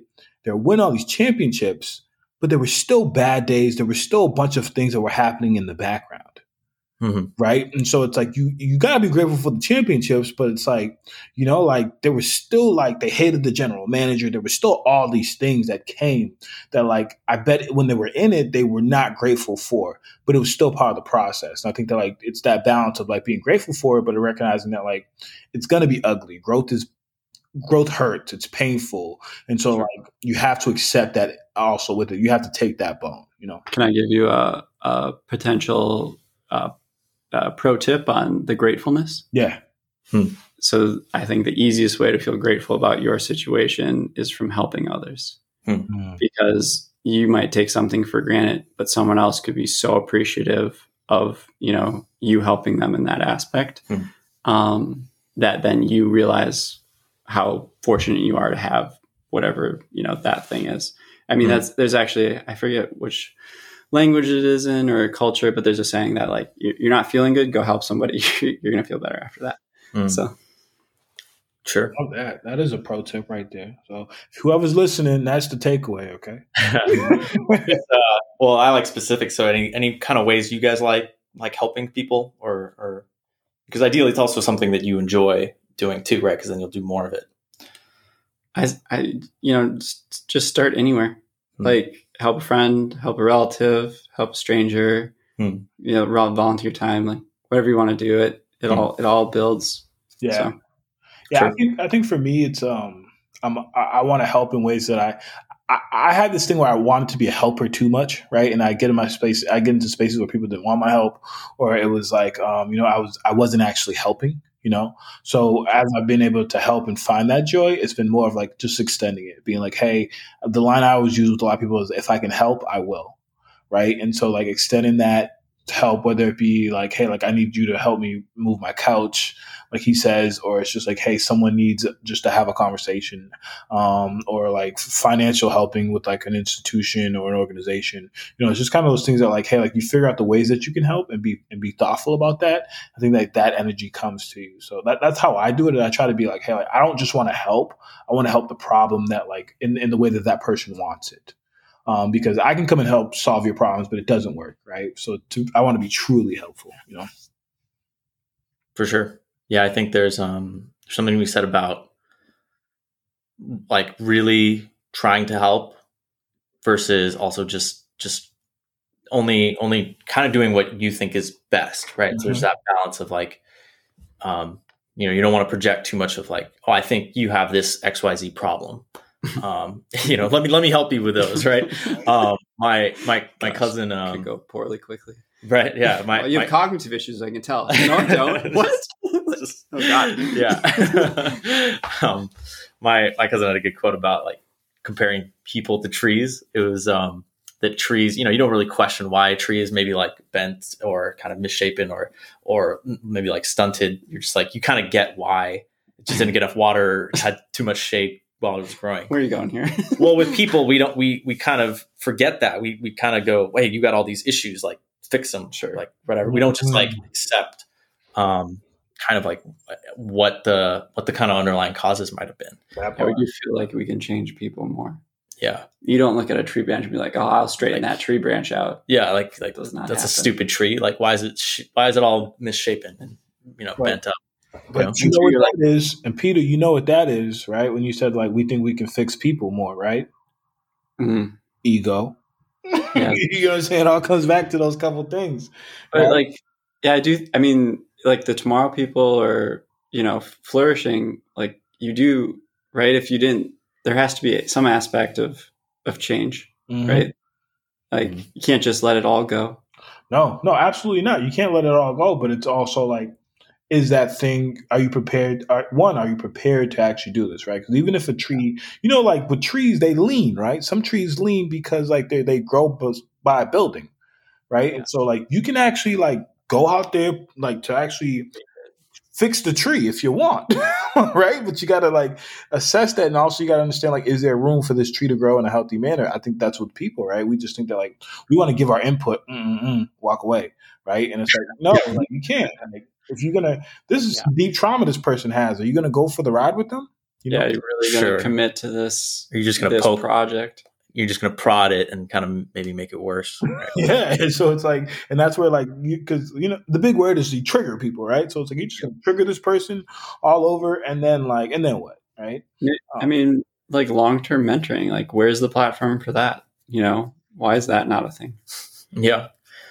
I mean, it's interesting, right? I mean, I think there's certain limitations too to all these platforms, right? Like we in-person stuff is impossible right now, but it's also very powerful when it is possible, right? Yeah. Versus, seeing everything through a screen, which I think is a good perspective that this whole lockdown situation has sort of shown people. But at the same time, there's a lot to be said about, we haven't like a lot of just, and this literally even comes down to like the layer of like the UI or the backend or the engineering side of things and the design side of does this app feel good to use? Does this website look good and is it clean or is it cluttered?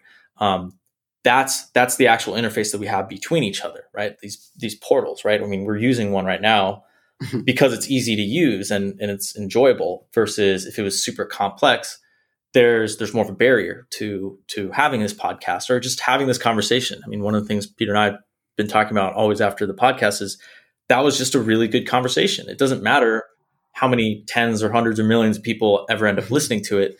It's more just that this conversation has happened. Now for this past 2 hours, this is time that I don't regret at all. For me personally. Yeah. Me neither. And I think it goes back to, it sounds like you guys are enjoying the process. You guys aren't like thinking about that end result, right? You guys are like, we need to go viral tomorrow. It's like, no, like this is a really good conversations. Like, so when people come and listen to it, it's like, oh, these guys just produce really good conversations. So I want to stay down. I want to be part of the community.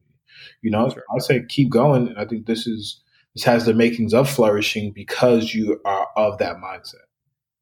Oh, Cool. Well, appreciate that amazing positive feedback. So we are nearing the 2-hour mark. So I don't know, is there any final thoughts? Yeah, like closing stuff. Or where can they find, what? Yeah, so if people want to follow what's going on with the Flourish Factory, little timeline right now, just kind of working on the MVP at this point. Call myself the CEO, the Chief Evangelist Officer right now, right? So just kind of like doing the opportunities like this to tell about the product and kind of the thought process behind it. So if you're looking to figure out what's happening with us, follow the Instagram page, The Flourish Factory. And then you can also find us on our website at www.theflourishfactory.com, or you can follow me at Fred Diddy on Instagram and just kind of consistently be part of the Flourish family, man. That's what we're asking for right now. I'm just looking to build community, doing things like this, and like just continue to spread the words of being flourishing and just growth and just being healthy about it. So, fellas, I appreciate you guys having me on. This is a great way to spend a Saturday. This is a great way to like just learn from other people and also share my own stuff. So thank you. Yeah, Fred, thank you so much. Your point of view is just amazing, and I thoroughly enjoyed this conversation. Yeah. Glad Peter got to experience one of our kind of conversations, right? And go down all the rabbit holes and stuff. But always a pleasure, man. And hopefully we'll have you on, some other time in the future. Maybe when Flourish Factory is a little further along, we'll get to do another check-in and see how the progress, how the flourishing's going. How the flourishing goes. That's what I'm doing. See, I like that. You guys are hitting the notes there. We're gonna keep that. I'm gonna need this soundbite. Perfect. Sounds good. All right. Cool, man. All right. Let's so wrap much. it up. Later.